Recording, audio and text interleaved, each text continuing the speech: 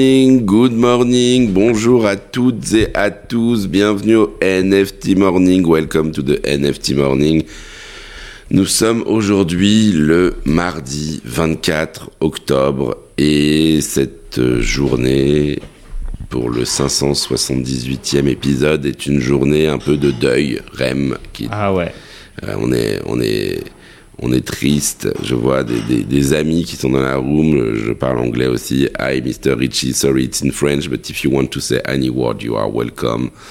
Aujourd'hui, on devait faire un débat sur le bear market, sur le bull market. C'est vrai que, en fait, c'est assez paradoxal parce que les cours des crypto-monnaies explosent. On est encore à plus 10% sur le Bitcoin sur les 24 dernières heures.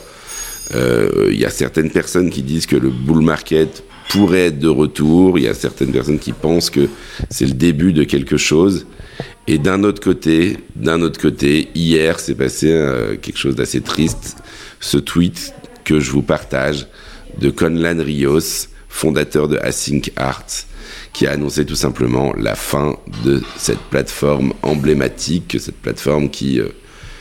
tout simplement, pour ma part, est une de mes plateformes préférées, voire peut-être la plateforme préférée, qui est une plateforme pionnière dans l'innovation, dans le NFT dynamique, dans tout ce qu'on aime en fait dans ce space, en tout cas quand on aime l'art, sur repousser les limites et poser des questions sur qu'est-ce que l'art à l'heure du numérique, qu'est-ce que l'art sous forme de token.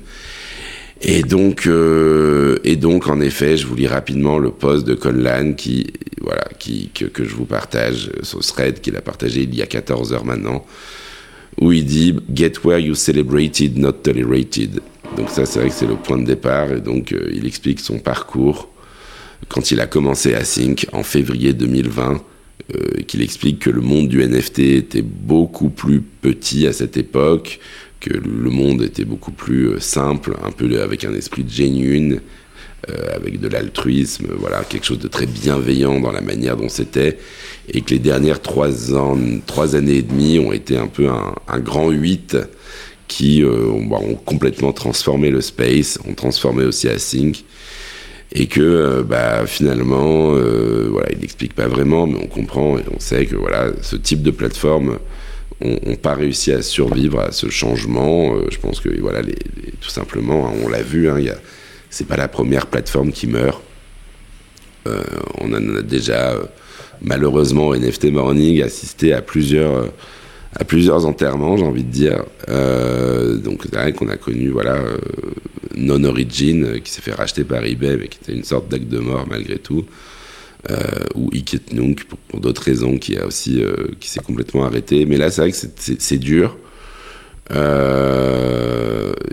explique que c'est pas une décision facile, etc., et que en effet il remercie, mais faut comprendre quand même que Async, je vous invite vraiment à réécouter l'épisode qu'on a fait sur Async, le premier, qui était peut-être l'épisode 30, j'imagine, ou un truc comme ça, du NFT Morning. Rem va me corriger parce qu'il est là pour les vérités. Épisode 52. 33. Ah, 33. Tu vois, j'ai dit 30, j'étais pas mal. Ouais. Donc l'épisode 33 où on parlait de Async Art ou l'art programmable. Ensuite, on avait fait l'épisode 52, on avait parlé d'Async Music, qui était aussi un pionnier dans le monde de la musique. Et en fait... Qui s'est vite arrêté, finalement. Qui s'est vite arrêté, mais en fait c'est un peu ça Async, moi j'ai envie de revenir on va refaire un peu l'histoire finalement. J'ai envie de revenir sur le pourquoi on est triste. Ouais. En fait, pourquoi on est triste, Rem? Parce que c'était clairement la plateforme la plus inspirante du space, quoi. Alors voilà, et donc tout de suite je pense que faut dire en fait pourquoi c'était la plateforme la plus inspirante, Rem. Je dois dire pourquoi moi j'aime... Vas-y. Moi, ce qui m'a toujours passionné et que je mettais toujours en exemple quand je parlais de NFT, c'était la partie art collaboratif, c'est-à-dire moi c'était vraiment un truc que je trouvais exceptionnel, c'est le fait de prendre plusieurs artistes et de les faire travailler sur une même œuvre. Et ça, je trouvais que c'était vraiment révolutionnaire. Je trouve encore que c'est révolutionnaire, mais c'est Async qui a apporté en tout cas cette nouveauté, quoi. Alors c'est ça, et ça a apporté cette nouveauté grâce à ce système finalement de layer, de calque. En fait, c'était l'innovation d'Async. Je vais tout de suite vous partager l'œuvre la plus emblématique, qui est l'œuvre initiale d'Async, de First Super. Je pense que voilà, on en a parlé, je sais pas combien de fois on en a parlé, je sais pas combien de fois. Bon, mais en gros, c'était ce concept révolutionnaire où en fait, vous ne collectionnez pas. Et c'est à la fois la tristesse, c'est que la complexité du système fait aussi sûrement le fait qu'il n'ait jamais réussi à complètement percer. Donc le First Super, en fait, c'est une œuvre, et donc c'est un système qui a été fait par Async, où vous collectionnez tout simplement des layers. Des layers, ça veut dire quoi ? C'est que l'œuvre, en fait, est décomposée en différentes pièces. Donc le First Super, ça reproduit la scène, la fameuse scène que tout le monde connaît. Et donc, il y a l'équivalent de 1, 2, 3, 4, 5, 6, 7, 8, 9, 10, on va dire 12 personnages pour rester cohérent. Et vous êtes propriétaire d'un de ces personnages. Vous achetez en fait pas l'œuvre. Alors il y a la possibilité d'acheter le master qui était l'œuvre. Et d'ailleurs ce master appartient toujours à Metakovan. Mais il y avait aussi en fait la possibilité de posséder un des layers, une des couches, un petit peu un des filtres, un calque comme on dit dans Photoshop ou dans ce genre de logiciel. Et quand vous possédez un layer, en fait, vous possédez une parcelle de l'œuvre qui est en fait un artwork en lui-même. Et le fait de posséder le layer, par exemple, imaginons que je possède le layer de la table, je donne souvent cet exemple. Si je possède la table, ça me permet de me connecter à Async jusqu'à présent. Et en fait, j'ai le choix entre 3 artworks qui ont été créés par l'artiste. Et donc, tous les jours, je peux changer avec mon wallet, en étant owner de cette table, je peux choisir le modèle A, le modèle B ou le modèle C de table. Ou si je possède un des personnages, je peux choisir un des 3 personnages. D'ailleurs, des fois, c'est pas des personnages, c'est des objets ou des chaises ou rien du tout. Je peux choisir l'état de mon calque. Et finalement, la somme des choix des propriétaires va vous faire afficher finalement une œuvre finale. Donc, c'est pas seulement une collaboration entre artistes, c'est une collaboration aussi entre collectionneurs qui va donner le résultat et qui va faire afficher un artwork dynamique, parce que potentiellement il peut changer tous les jours en fonction des choix des collectionneurs. Il y avait déjà eu d'ailleurs, je crois que c'est Trevor Jones qui nous avait dit quand il était venu qu'il avait créé une œuvre sur Async Art, et je crois que cette œuvre, je me souviens plus, c'était sur le Bitcoin ou sur quelque chose comme ça, et en fait les gens pouvaient choisir boule or beer ou un truc et ça changeait le style. À un moment donné, il y avait eu un gros beer market et tout le monde avait mis en noir et ça avait marqué un deuil.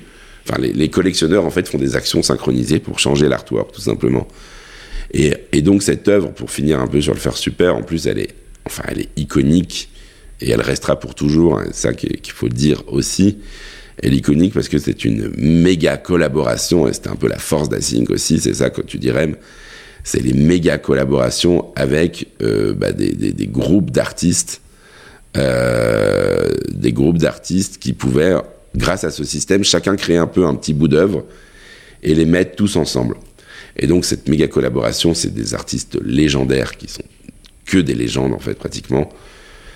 Vous avez compris qu'on a dans cette collab Josie Bellini, Alotamoni, X-Copy, Akatao, Coldy, Matt Kane, Alotamoni évidemment, Sparrow, en plus de ça Vance Design, Shortcut qui est un artiste qui est toujours très actif dans le space aussi, et Digital, et tout ça sous la supervision de Rutger van der Tas, qui était un peu le maître de ce style de collab où il crée des énormes collaborations. Il crée toujours des énormes collaborations avec 20-30 artistes pour créer ces tableaux exceptionnels. Et donc tu as raison de le dire, pour moi, quand je fais des présentations sur les NFT, Async, c'est un peu c'est ce qui stimule, quoi. Ces gens qui challenge, qui posent des questions, le concept d'avoir des multipropriétaires qui peuvent changer l'état d'une œuvre, juste ça, déjà, ça te montre un ensemble de possibilités dans le monde des NFT. Et donc, c'était les premiers à avoir induit, finalement, ce système. Ils n'ont pas fait que ça, en fait. En effet, comme on l'a dit, c'est toujours des grands expérimentateurs.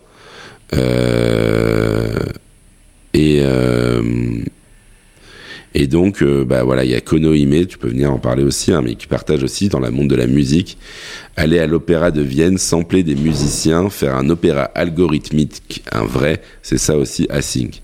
Et donc il partage une vidéo de Mozart Beats First Live Performance in Vienna avec Historical NFT Concert. Et donc en effet c'était une collaboration avec des artistes qui, de la même manière, en fait ils ont répliqué le même système pour la musique, où tu étais finalement propriétaire d'un sample, et la somme des choix des samples créer la musique en entier. Donc ça ils ont fait beaucoup de choses. Derrière, ils ont fait leur propre interprétation il y a 2 ans de ce que devait être un PFP en créant les Async Blueprints. Et là encore, avec une nouvelle version, des petites séries, que des artistes. Si vous regardez les blueprints, en fait, tous les grands artistes ont fait les vrais PFP des grands artistes, ils sont sur Async. Et notamment le plus connu, Rem. Les Grifters. C'était les premiers. Et voilà, les Grifters de Xcopy, qui était l'inauguration de cette fonctionnalité. Et donc, qui sont toujours des pièces qui valent extrêmement cher. Hein. Je crois que c'est 10 Ethers le Grifter, à mon avis, ou quelque chose comme ça. Et donc, qui était... Excusez-moi. Je sais pas combien il y a de pièces, d'ailleurs. Il y en a 600 dans des Grifters, quelque chose comme ça. Tu vas me corriger. Mais moi, je dis des choses comme ça. Donc, c'était le... 666, exactement. 666 Grifters, exactement. Continuer. Enfin, ils cherchaient un peu leur version. En fait, c'était leur version de faire quelque chose d'un peu populaire à l'époque. T'as raison. Et donc c'est comment dire. C'était leur un peu en raccourci leur version aussi un peu courte du PFP. Et puis la dernière innovation qu'ils avaient créée là. Enfin, il y avait beaucoup d'innovations. En fait, je dis ça, mais il y en avait beaucoup, hein, parce qu'en fait, il y avait, même dès le début, par exemple, je vois qu'il y a un commentaire d'ailleurs qui demande si Jean est là, parce que Jean, c'est vrai que c'est un des artistes clés d'Async Art. D'ailleurs, je vais lui envoyer un petit message s'il veut nous rejoindre. Voilà. Il me dit, voilà, c'est en live. Il doit être réveillé parce qu'il a posté d'ailleurs, j'ai vu qu'il avait posté un truc sur Async ce matin.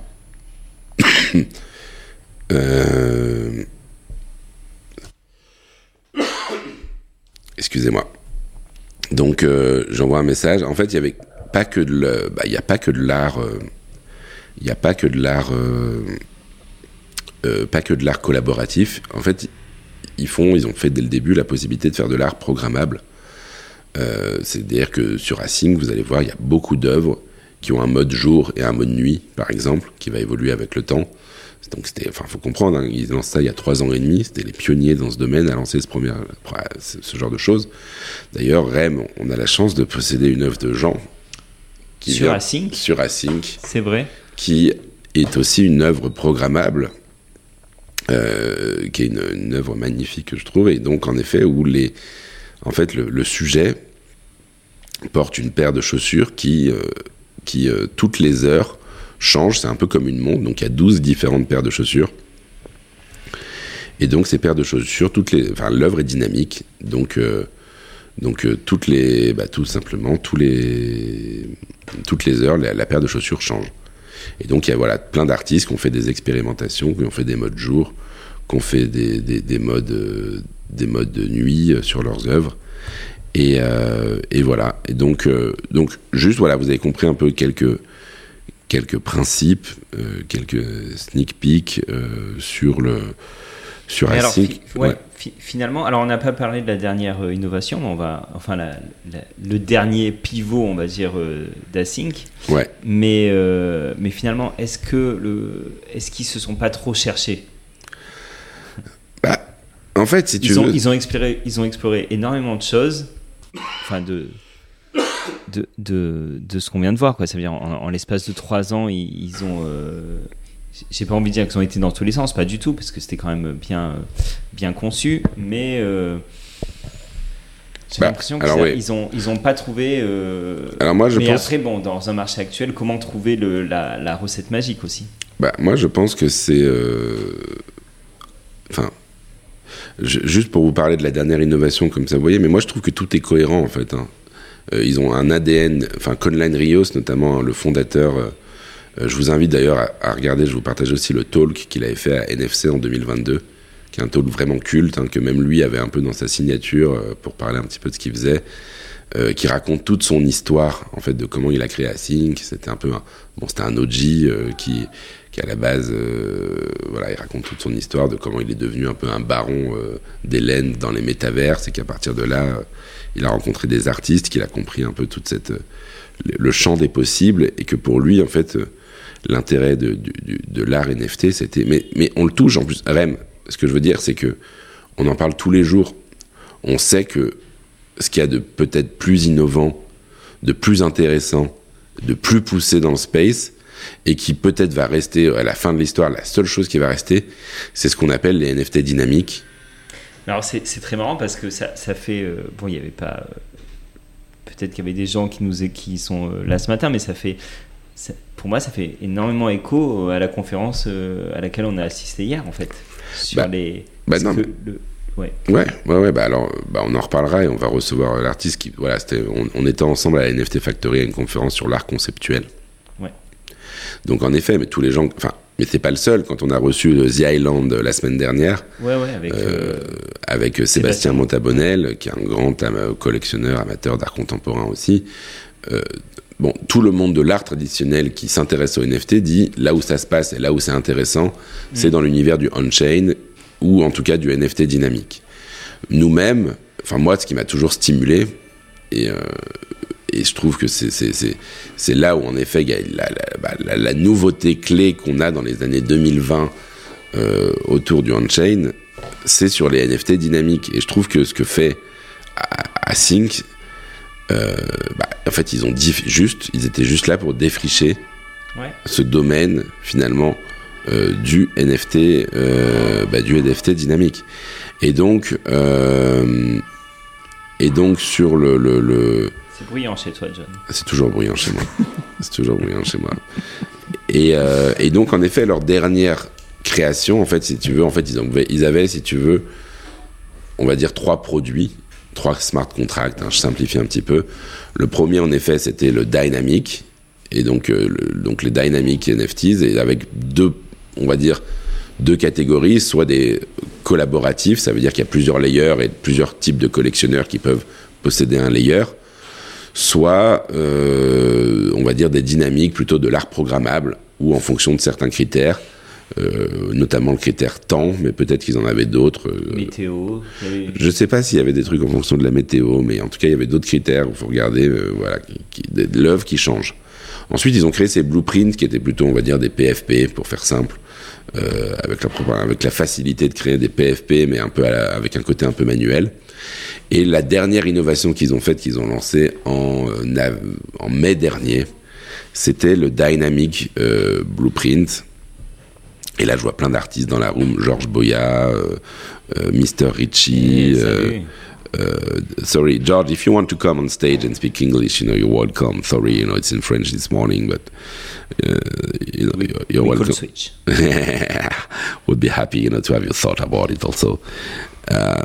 Et du coup, en fait, le Dynamic Blueprint, c'est... là, en fait, j'ai l'impression qu'ils se sont dit, on a un super produit, c'est l'art collaboratif, c'est justement on va y aller à fond, quoi.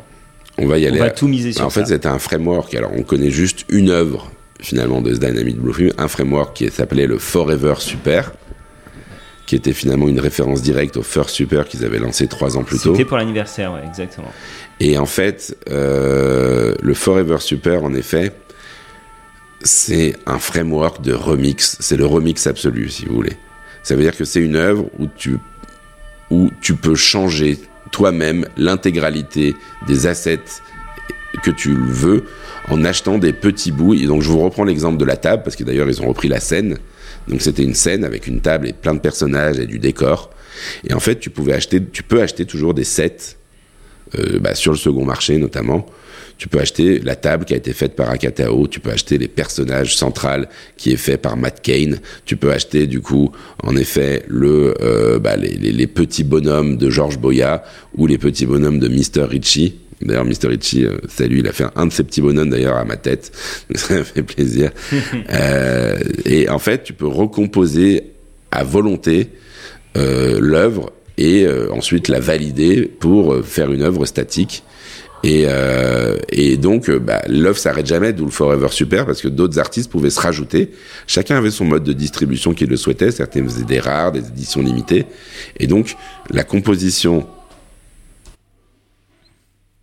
Attendez, excusez-moi une seconde. La composition de l'intégralité de ces filtres, je t'invite à partager tout ce que je raconte, et de le pin même, si tu le peux, pour que vous puissiez vous représenter. Mais du coup, c'est la somme. C'est cette somme-là. Alors attendez, il y a Konohime aussi qui Kono, viens sur scène.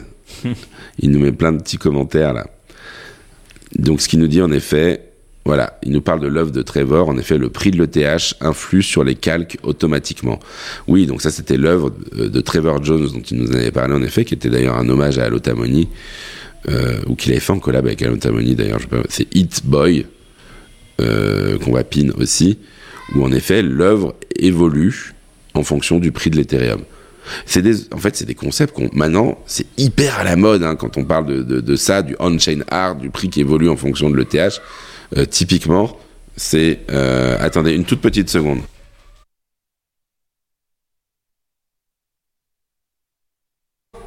Excusez-moi. C'est mes enfants, c'est les vacances scolaires. Donc j'ai les enfants qui sont... Rémi, allez dire aux enfants de faire moins de bruit. Donc salut Kono, t'es sur scène avec nous. Bonjour, ça va? Et toi alors? Bah écoute, ouais, je mets en commentaire du coup les images pour imager ce que tu dis, parce que c'est vrai que c'est un gros coup dur.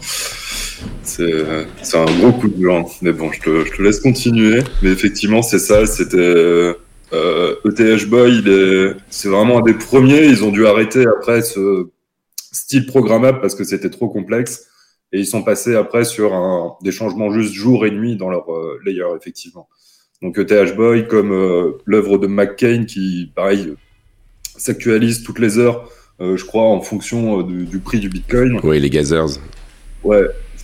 Pareil, c'était sur Async, donc pour ça. Alors Gathers, c'est peut-être sur Artblocks, je veux pas dire de bêtises, mais en effet, t'as ils étaient, voilà, on a compris le truc, et tu disais aussi intéressant, c'est que c'est donc on voit cette logique d'innovation, cette logique de pionnier, et en effet, pour moi, on va vous partager les œuvres dont on a parlé, le First Super, qui va rester pour moi comme une des pièces d'histoire. Moi je vous parlais de l'œuvre du coup, l'œuvre que j'aime beaucoup du coup de Jean. Rem, tu pourrais la partager aussi avec ses chaussures qui changent. Ce ETH Boy qui est une autre œuvre clé. Le Forever Super qui est plus récent. Et en fait c'est une génération d'artistes aussi. Enfin vraiment c'est une bande d'artistes. D'ailleurs c'est une plateforme qui était très appréciée d'un point de vue qualitatif. D'ailleurs, c'était la seule qui avait fait un deal aussi avec Super Rare. Donc tous les œuvres d'Async sont aussi visibles et commercialisées sur Super Rare aussi. Et en effet, c'est un coup dur. C'est un coup dur parce que c'est une vision. Clairement, c'est une vision du monde du NFT qui disparaît un petit peu, quoi. Ça veut dire je sais pas ce que t'en penses, Kono, mais c'est quand même, pourquoi ça a pas marché? Je me risquerai pas au pourquoi, mais mais oui, c'est ça, c'est une vision là qui disparaît. C'est un peu des OG, tu vois. Les mecs qui sont respectés par tout l'écosystème, tous les artistes les kiffent. Ils sont toujours dans une innovation permanente, toujours à repousser les frontières de ce qu'on peut faire avec les NFT. Et là, ils ferment, tu vois. Donc, pour moi, c'est tout un symbole qui s'éteint. Maintenant, le prochain défi, ça va être comment les œuvres vont survivre.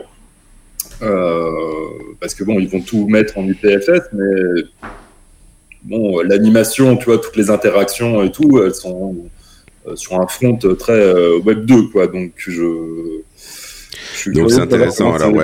Alors, ouais. Donc, c'est vrai que voilà, il y a forcément la question qu'on se pose, surtout, en fait.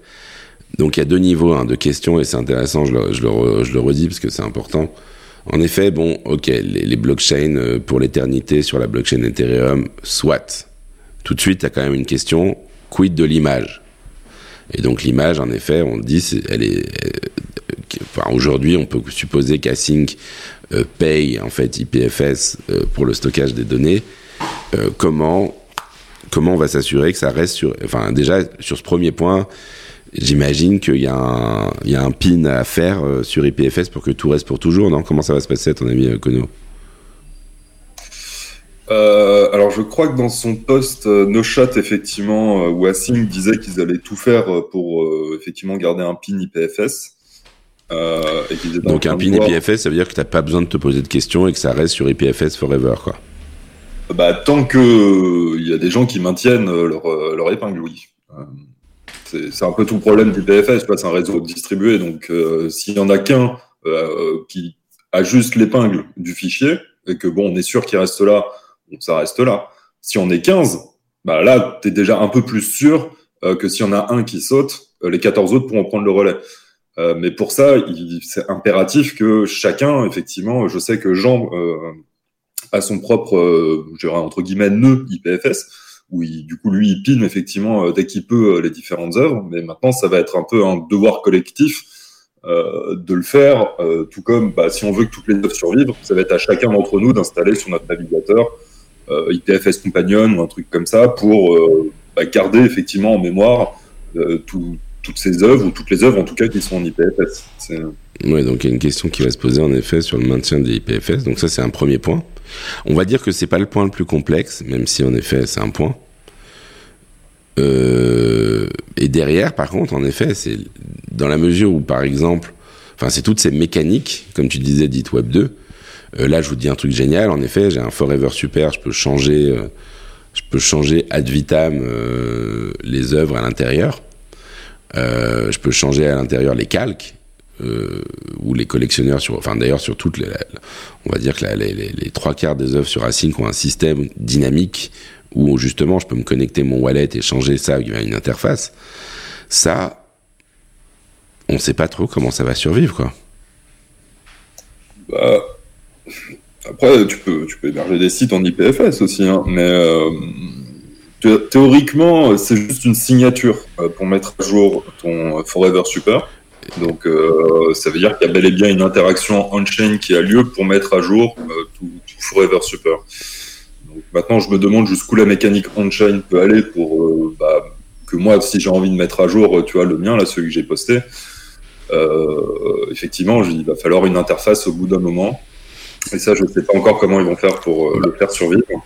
Est-ce que la communauté, déjà, j'imagine que demain, moi, si on veut, avec Rem, on peut se chauffer, on développe un Async bis, pas pour vendre, mais uniquement pour pouvoir justement jouer sur la dynamique, non? En allant taper dans le contrat de Async éventuellement.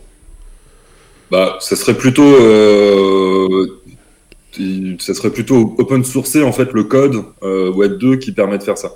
Et dans ce cas-là, n'importe qui pourrait le fork et effectivement recréer en fait le Forever Super de son côté, parce que le smart contract, lui, tu vois, il est là. Hein, non, c'est ça. On a accès.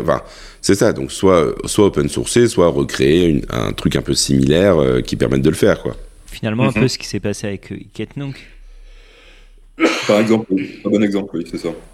Oui, donc le code était open source, donc dès la fermeture, le lendemain, tu as plein de miroirs ou de Iketnunk bis qui se sont créés, qui ont permis de le faire. Donc j'imagine, connaissant Conlan et l'équipe, je pense qu'ils vont arriver avec un certain nombre de solutions, dont l'open sourcing du code. Je pense que c'est une chose intéressante en effet, pour être certain qu'il y a toujours une communauté qui se chauffe pour le faire, quoi. Je vais y rester attentif dans leur Discord pour savoir comment ça évolue effectivement, et je ne manquerai pas de toute façon de vous partager dès qu'il y a une solution commune qui sera demandée, si elle est demandée.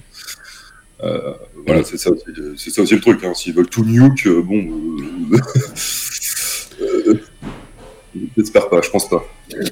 Non, mais après, encore une fois, même si, alors je te donne le pire des cas, malgré tout, dans le pire des cas, malgré tout, même s'ils veulent rien faire, rien ne t'empêche, toi, on connaît leur interface, c'est du code, créer une interface Web 2 ou qui va se connecter sur ton wallet, qui va te demander de signer, qui va voir quel async tu possèdes, et en fonction de ces asyncs te dire tu possèdes le layer 1 de telle œuvre, si tu veux le changer, tu peux le changer. Enfin, finalement, théoriquement, il n'y a rien qui t'empêche de le créer. T'es d'accord ? Effectivement, je vois pas grand-chose qui en empêche, effectivement. Oui, enfin, normalement, voilà, le smart contract, en effet, qui te permet d'éditer, je pense que ça, c'est dynamique, donc tu peux changer le statut, et donc faire un lecteur qui voit le statut actuel de l'œuvre. Enfin, en tout cas, en théorie, je pense qu'en théorie, normalement, si demain, on veut créer quelque chose, on pourrait. Évidemment, c'est facile, c'est plus simple s'ils open source leur code, parce que l'effort pour réaliser le site passe de 1 à 0, quoi.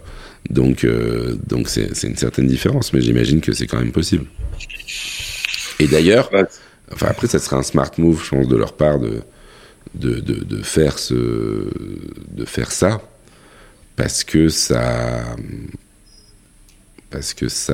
comment dire. Ça leur permettra de devenir réellement immortels. Enfin, s'ils le font, voilà. Oui, ils entreront dans l'histoire avec un grand H. Et la promesse des NFT et du Web3 sera tenue, à savoir, si l'entreprise principale ferme, l'œuvre continue de vivre. C'est ça, hein, la promesse des NFT. Donc c'est que, en tout cas pour l'art, si jamais la plateforme ferme, normalement, ça continue de vivre. Là, on va assister au premier, effectivement, grosse marketplace qui faisait vraiment la promotion de cette idée-là et qui a tout fait pour y arriver. Là, ça va être l'épreuve de feu, je pense. Et je souhaite, en tout cas, je participerai à ma hauteur, si possible, à ce que ça survive. Donc, bien sûr. Parce que ça survivra dans les rapports que j'écris, parce que je les évalue tout le temps, les œuvres d'Async. Mais voilà, j'espère vraiment là qu'effectivement, il y aura une solution qui sera trouvée pour ça, et ça montrera à quel point la culture NFT est forte, et tient aussi ses promesses d'immortalité pour les artistes. C'est sûr, mais on voit que c'est pas si naturel que ça. Il y a quand même, au minimum ce travail, enfin dans la mesure où tout n'est pas on-chain, il y a au minimum un travail sur IPFS d'une part. Et en plus de ça, voilà, sur toutes les mécaniques là, de reproduction, il y a des questions qui se posent. Comment dire, le pourquoi, enfin j'ai une question sur le pourquoi ils arrêtent, pourquoi ils n'ont pas proposé à la communauté de reprendre le projet, c'est PP, c'est Zéro qui pose la question. En fait, pourquoi ils plantent le projet concrètement, ils plantent le projet parce qu'ils font pas d'argent. Enfin, je pense que c'est la raison. Il faut comprendre que c'est très très dur, hein. On l'a dit au début, hein. Les plateformes en ce moment ne font pas énormément d'argent. Elles prennent un petit pourcentage des transactions, les volumes sont faibles. Enfin, je sais pas, toi Kono, t'es mieux placé que moi pour savoir les potentiels revenus qui sont faits par Async, non ? Oui, en fait, Async a toujours été confronté au même problème. Qui sont tellement innovants qu'en fait les collectionneurs, on va dire émérites, se sont toujours jetés en fait sur l'innovation très rapidement. Donc leur marché primaire a toujours été assez florissant. Par contre, ils savaient la valeur de l'innovation. Du coup, le marché secondaire a toujours eu des prix qui étaient extrêmement hauts, donc pas du tout accessibles pour le commun des mortels. Quand tu as une marketplace artistique, si tu comptes sur le marché secondaire, sur les frais du marché secondaire, un peu pour mettre du beurre dans les épinards, Async, je pense qu'ils ont toujours galéré avec ça. Ils ont toujours été, entre guillemets, trop innovants, si on peut dire ça comme ça. Et en fait, on savait qu'une œuvre allait être achetée à $100, $200, mais tu pouvais être sûr que si la personne voulait faire un flip rapide, c'était pas un x2, c'était tout de suite du x10, x20, et donc les prix sur le marché secondaire devenaient vraiment délirants si tu voulais soit une œuvre de quelqu'un de connu, et ça c'est depuis 2020. C'est vraiment depuis le début que ça a toujours coûté très cher d'accéder au marché secondaire d'Async. Donc ça a dû faire mal effectivement à leur marché secondaire. Il y a aussi le fait des frais. Je sais qu'il en parlait dans son space hier, Conlan. Les frais en 2020-2021 ont vraiment calmé aussi beaucoup de gens parce que même si l'œuvre de base est pas chère, en fait les frais, eux, comme techniquement c'est complexe derrière tout ce qu'ils mettent en place sur le smart contract, du coup ça demande plus de frais, donc les transactions coûtent plus cher, donc les gens sont moins enclins effectivement à entraider. Je pense que ça a participé à la chute du volume. Après c'est aussi parce que moi j'ai le sentiment que c'est une niche. Les gens qui aiment Async, c'est une niche, quoi. Malgré tout, le monde a changé. On a eu la folie des PFP, on a eu la folie. J'ai l'impression que j'ai le sentiment que c'est trop subtil, peut-être trop complexe pour toucher les masses aujourd'hui, quoi. Non ? Moi, je suis pas d'accord. T'es pas d'accord, Rem ? Je suis pas trop d'accord non plus. Ouais. Je veux dire, le Forever Super, c'était vraiment depuis les blueprints, en fait, c'était vraiment là beaucoup plus ouvert vers de plus en plus d'artistes, de plus en plus de communautés, toujours dans cet état de collaboration.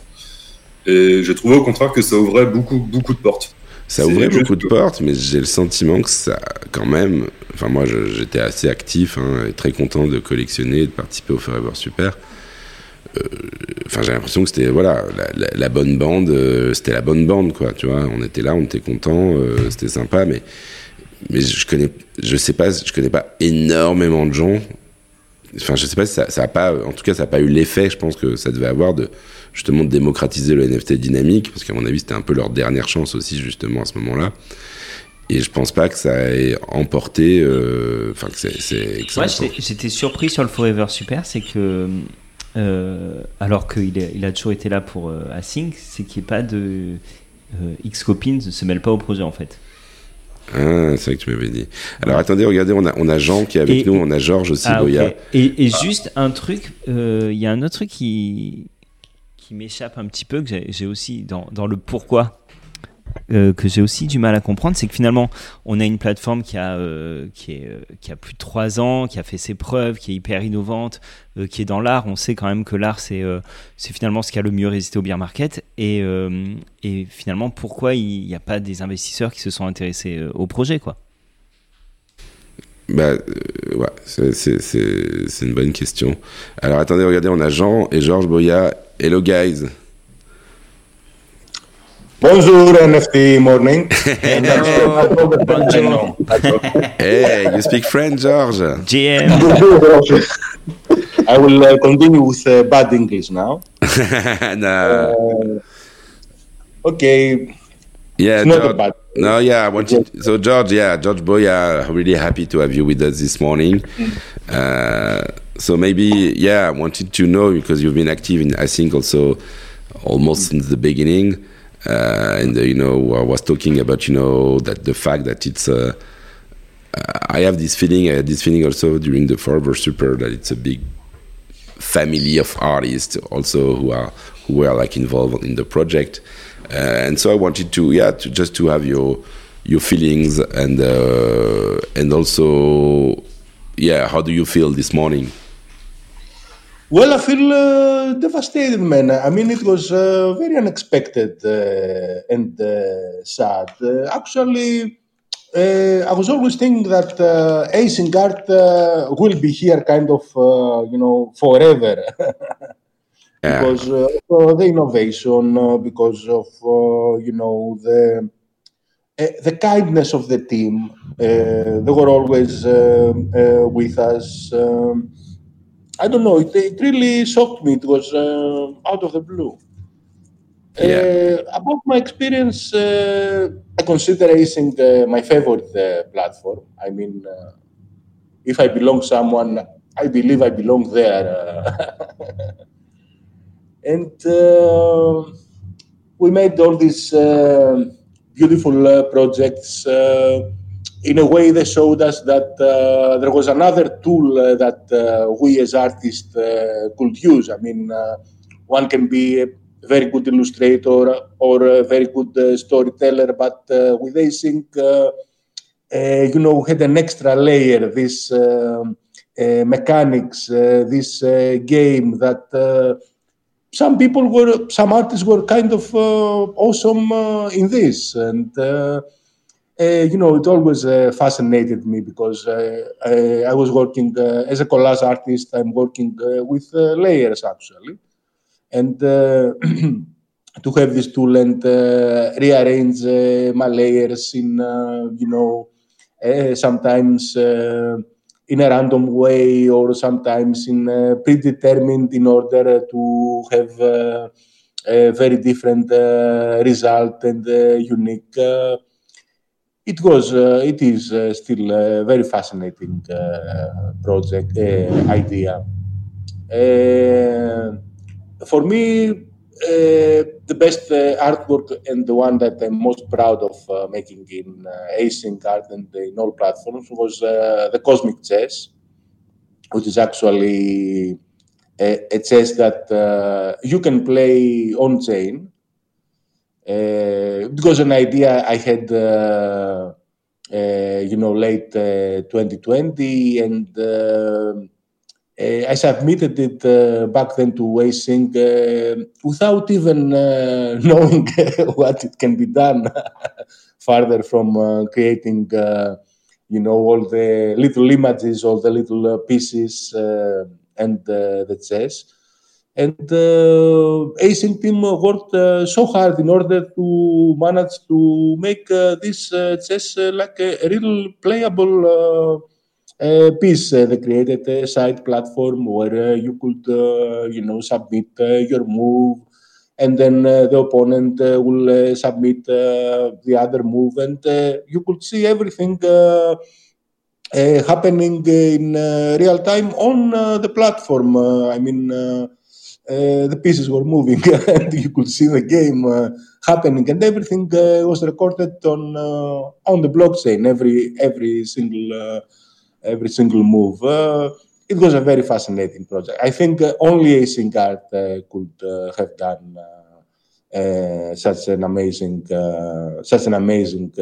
work. And further than this, all the other beautiful custom pieces that we had the privilege to watch. I don't know. Basilius will talk one day about the dictatorship of a lot of money. I think that was a very, very special piece. Yeah. And, please go ahead. I don't know, John. I think that, these ideas do not die in a way, do not, just... they change form, and in one way or another, we will see the vision of Async carried maybe by other platforms, maybe by other artists independently, doing art in the same way. I don't know. I think they showed us the way, and we will keep on moving that way if we like. Yeah.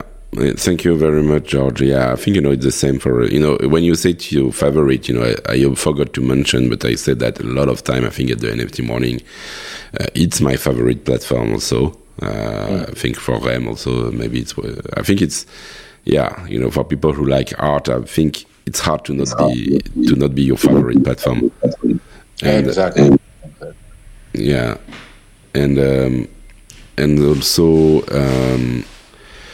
I like what you say about it will stay in a way. I saw a post really interesting from a collector yesterday. He said, we are creating the huge building of crypto art. And all these platforms are bricks, that are building this. And, even if, even like, for example, everyone is bringing something. And I think, the contribution of Async will be a lot. Tomorrow, for sure, you will have a lot of platforms that will take maybe only one idea from Async and bring it better. Or will bring it to more people with more maturity. Because I think it's, for me, I think you have the potential of creating maybe 5 different concept platforms, 5 different, dynamic co-ownership, dynamic NFTs, NFTs where you can change, it's crazy, creating, we're just the beginning, but creating, even in the PFP world, owning a PFP, I think it was one of the idea of Conlan when he created also dynamic blueprints. So you can own a PFP, but you can change, what they are wearing, and you can change their cap, you can change their shoes, you can change their face, all these things, it's on, it's just one small part of what you can do with dynamic blueprint, but it's a crazy innovation, creating NFTs as a framework, as a meta, and so. So yeah, I totally agree, and I wanted to thank you, George, for coming with us. Donc voilà, je redis aussi en français. Enfin, c'est vrai que c'est la brique, la contribution d'Async va, quoi qu'il arrive, être importante. Chacun contribue. J'aimais bien dire peut-être qu'ils n'auront pas leur nom sur cette brique parce qu'ils seront pas encore. La plateforme n'existera plus. Mais ça va faire des petits, ça contribue à la réflexion permanente et tous les concepts qu'ils ont amenés vont forcément, enfin, ils sont dans le vrai, même s'ils n'ont pas réussi à monétiser assez sûrement ce qu'ils sont en train de faire, ils sont dans le vrai, quoi. Je sais pas ce que t'en penses du coup, Jean qui nous a rejoint aussi. Salut. Ouais, complètement. Moi, ça me fait penser à l'histoire de, je sais pas si tu as vu ce documentaire sur le Dune de Alejandro Jodorowsky. Oui. Et tu vois cette histoire où en fait il fait tout pour faire le film. Il réussit à avoir Dali qui va jouer l'Empereur de la Galaxie.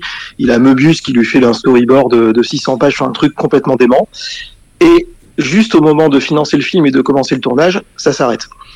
Et donc le documentaire est un peu déprimant parce que tu te dis j'aurais bien voulu voir ce truc qui a été kitschissime mais légendaire. Il est génial, faut absolument le voir, ce documentaire. Il est sur Arte. J'aime bien la beauté, le truc final si tu veux, c'est quand il dit que tout ce qui a été fait pour le film se retrouve disséminé à droite à gauche. Giger, que personne ne connaissait, bosse sur Alien et donc tout le monde commence à connaître son art. Le mec qui s'appelle Bannon et qui s'occupait du design des vaisseaux et des trucs dans l'espace, il se retrouve à bosser sur plein de films de science-fiction après ce projet-là qui a jamais été, etc. Et du coup, tu retrouves disséminé en fait ce qui n'a pas pu être. Finalement, ça envoie des petites graines et ça pousse à droite à gauche. Il y a même des mythes, en effet. Il y a des mythes sur George Lucas qui aurait vu le storyboard et ça leur aurait servi à créer certaines choses pour certains Star Wars ou différentes choses comme ça, quoi. Mais ce serait pas étonnant, franchement, ce serait pas étonnant.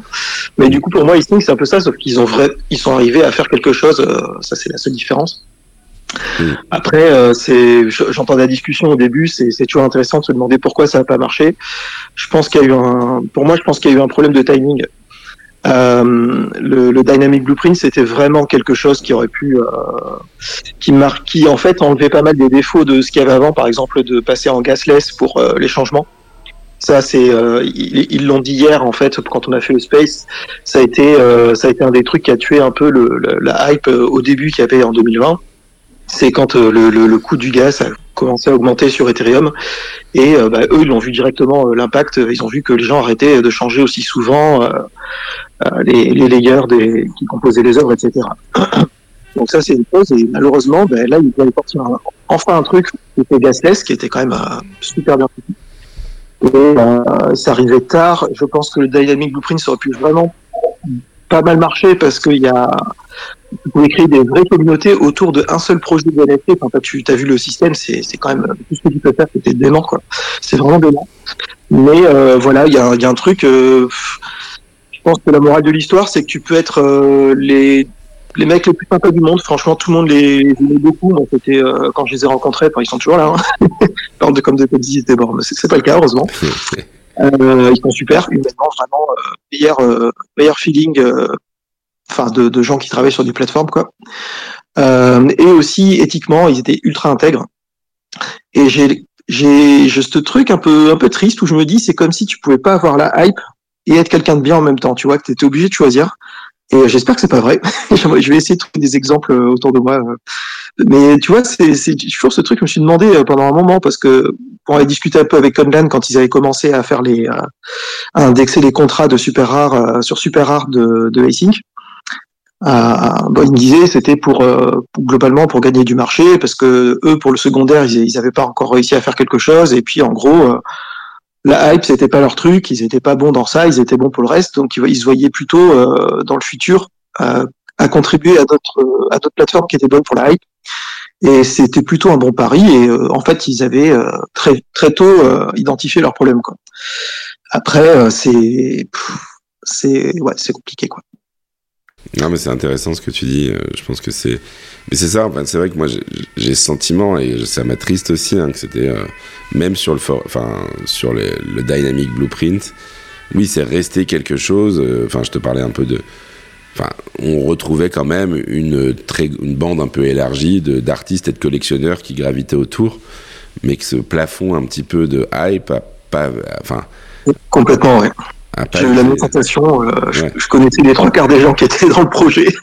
Je me suis dit bon, à part ils ont invité des influenceurs pour faire des assets spéciaux, ce qui était plutôt une bonne idée. Mais par contre, je trouve que, je sais pas si t'as suivi un petit peu, mais les influenceurs qui sont venus, ils ont moyennement joué le jeu, ce que j'ai trouvé un peu moche. C'est genre, ils ont pas pris le temps d'expliquer ce que c'était, ils ont pas pris le temps de vraiment motiver leurs troupes. Si tu veux, c'était juste, ouais, on a fait un drop partenaire avec Async, voilà quoi. Si vous le voulez, allez-y. Mais il n'y a pas eu de tentative honnête d'onboarding de la part des influenceurs partenaires. Et ça, je pense que c'était un peu leur plan pour la hype, ce qui était c'était cool d'essayer, quoi. Et quelque part, les autres n'ont pas trop joué le jeu. Et il y a aussi ce truc où on n'est pas dans un marché. Ça, j'ai envie de crever l'abcès un petit peu. Tout le monde parle d'art et d'innovation, et je pense que en ce moment, en tout cas, c'est une grosse connerie. C'était vrai à une époque. C'est vrai jusque peut-être début 2021, mi-2021. Maintenant, le côté innovation, tout le monde s'en fout. Tout le monde s'en fout. On est quelques-uns, c'est surtout les artistes qui en ont quelque chose à foutre en fait, ou quelques personnes qui vont se dire en mode puriste de temps en temps, ah ouais, c'est fou que t'aies réussi à faire ça, mais c'est pas ça qui va bouger les foules. Alors c'est peut-être une bonne ou une mauvaise chose, parce que du coup, peut-être qu'on se concentre plus sur l'art, par exemple, qui a pas besoin d'être forcément ultra innovant, ça c'est vrai. Mais le côté un peu plus triste des choses, c'est que comme on est dans un marché de survie là. C'est juste qu'il y a une concentration très très capitaliste classique en fait vers les extrêmes, c'est-à-dire extrême pas cher et extrême luxe. Et du coup, le seul truc qui marche en ce moment, c'est la hype, ou alors de faire des trucs bien, mais pas trop cher. Et l'innovation en particulier, je pense qu'aujourd'hui là, depuis peut-être un an facile, la partie innovative, tout le monde s'en fout. Donc ça, c'est un truc à prendre en compte aussi. On le répète tout le temps, on aime bien se brosser avec en se disant waouh, on a l'intersection, la fameuse intersection de l'art et de l'innovation. C'est un truc on nous bassine tout le temps avec. Mais moi j'adore, et c'est une des raisons pour lesquelles je suis toujours là. Mais voilà, c'est une niche, c'est pas le gros de l'écosystème, et c'est clair que quand tu veux faire vivre une plateforme avec des frais qui malgré tout sont assez faibles. Moi, c'est ce que je reconnais aussi aujourd'hui, c'est que on a cette culture maintenant de pas de middleman, super rare c'est du vol parce qu'ils prennent 15%, et c'est vrai que super rare c'est du vol parce que ils fournissent pas vraiment de service, ils fournissent plus de services en retour des 15%, enfin très peu de services. Par contre, Async, vu tout ce qu'ils ont apporté et à mon avis vu le coût que ça a derrière, ils auraient été légitimes à prendre 15% en ce qui me concerne, parce qu'il y a vraiment une valeur ajoutée. Ce qu'on fait sur Async, on peut pas le faire ailleurs, et ça, c'est un truc qui aurait mérité peut-être d'être un peu mieux payé. Mais bon, ça c'est un autre débat. C'est toujours ce vieux truc par exemple, comme les plateformes, les galeries en réel qui font vraiment du vrai taf, qui vont dans les foires d'art contemporain, qui ont une galerie physique, etc., qui ont des coûts qui sont assez énormes. En fait, si elles prennent pas 50%, on a l'impression que c'est du vol, mais il y en a beaucoup, si elles prennent pas 50%, elles ne peuvent pas survivre. C'est juste pas possible. Et peut-être que les plateformes NFT qui se sont fait un modèle sur un bull market dément, finalement, c'était un modèle qui aurait pu marcher que pendant le bull market. Ça, c'est une possibilité aussi. Peut-être que si une plateforme qui émerge aujourd'hui arrive à survivre alors qu'on est en plein bear, celle-là, elle aura peut-être trouvé un mode de fonctionnement, des tokenomics ou quelque chose qui marche sur le plus long terme, quoi. Voilà. Ouais, je comprends. Non, mais c'est intéressant ce que tu dis. Je pense que moi, alors j'ai pas un sentiment aussi aussi amer, on va dire. Amer, c'est sûr. Enfin voilà, en effet, c'est extrêmement. Enfin, je pense quand même malgré tout, voilà, le marché, on va dire. Ça veut dire que c'est. Rebondir. Ouais, Kono. Parce que j'aimerais rebondir juste sur ce que tu viens de dire, Jean. Je suis assez d'accord avec toi. Et j'aimerais même rajouter un truc en plus. Comme tu dis, en ce moment, on est dans un marché de survie. Et c'est vrai que je trouve pertinente ton analyse entre la hype et l'innovation. Parce qu'en fait, si tu veux survivre et surtout te lancer ta plateforme aujourd'hui, parce qu'on a vu une multiplication des marketplaces artistiques, j'ai l'impression qu'il y a quand même aussi beaucoup de copies des bonnes idées. Et du coup, pour que ton projet marche, faut pas parler du concurrent.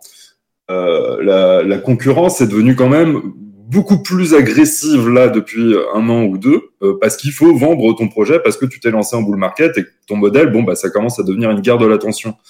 Et j'ai l'impression qu'il y a une bonne partie des innovations de Async qui ont été entre guillemets boudées par les nouveaux arrivants des dernières années pour promouvoir plutôt des projets qui étaient plus proches de leur entourage. Et je pense que ça a participé quand même pas mal à à ce que la niche en fait devienne pas plus mainstream, quoi. Parce que tout le monde voulait en fait son petit bout de part de marché, que tout le monde veut être le premier à.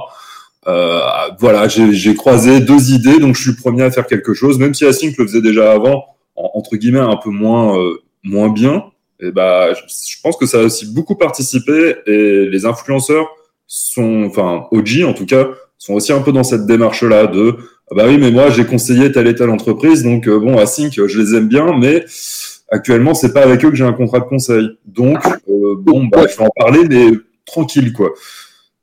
Je suis assez d'accord. En plus, je pense qu'il y a pas mal de choses qu'on ne sait pas, mais comme ils sont ultra intègres, à mon avis, il y a dû y avoir des moments où ils ont peut-être eu des deals qui étaient un peu, qui étaient pas trop dans leur corde, mais qui auraient eu du sens commercialement et qu'ils n'ont pas accepté.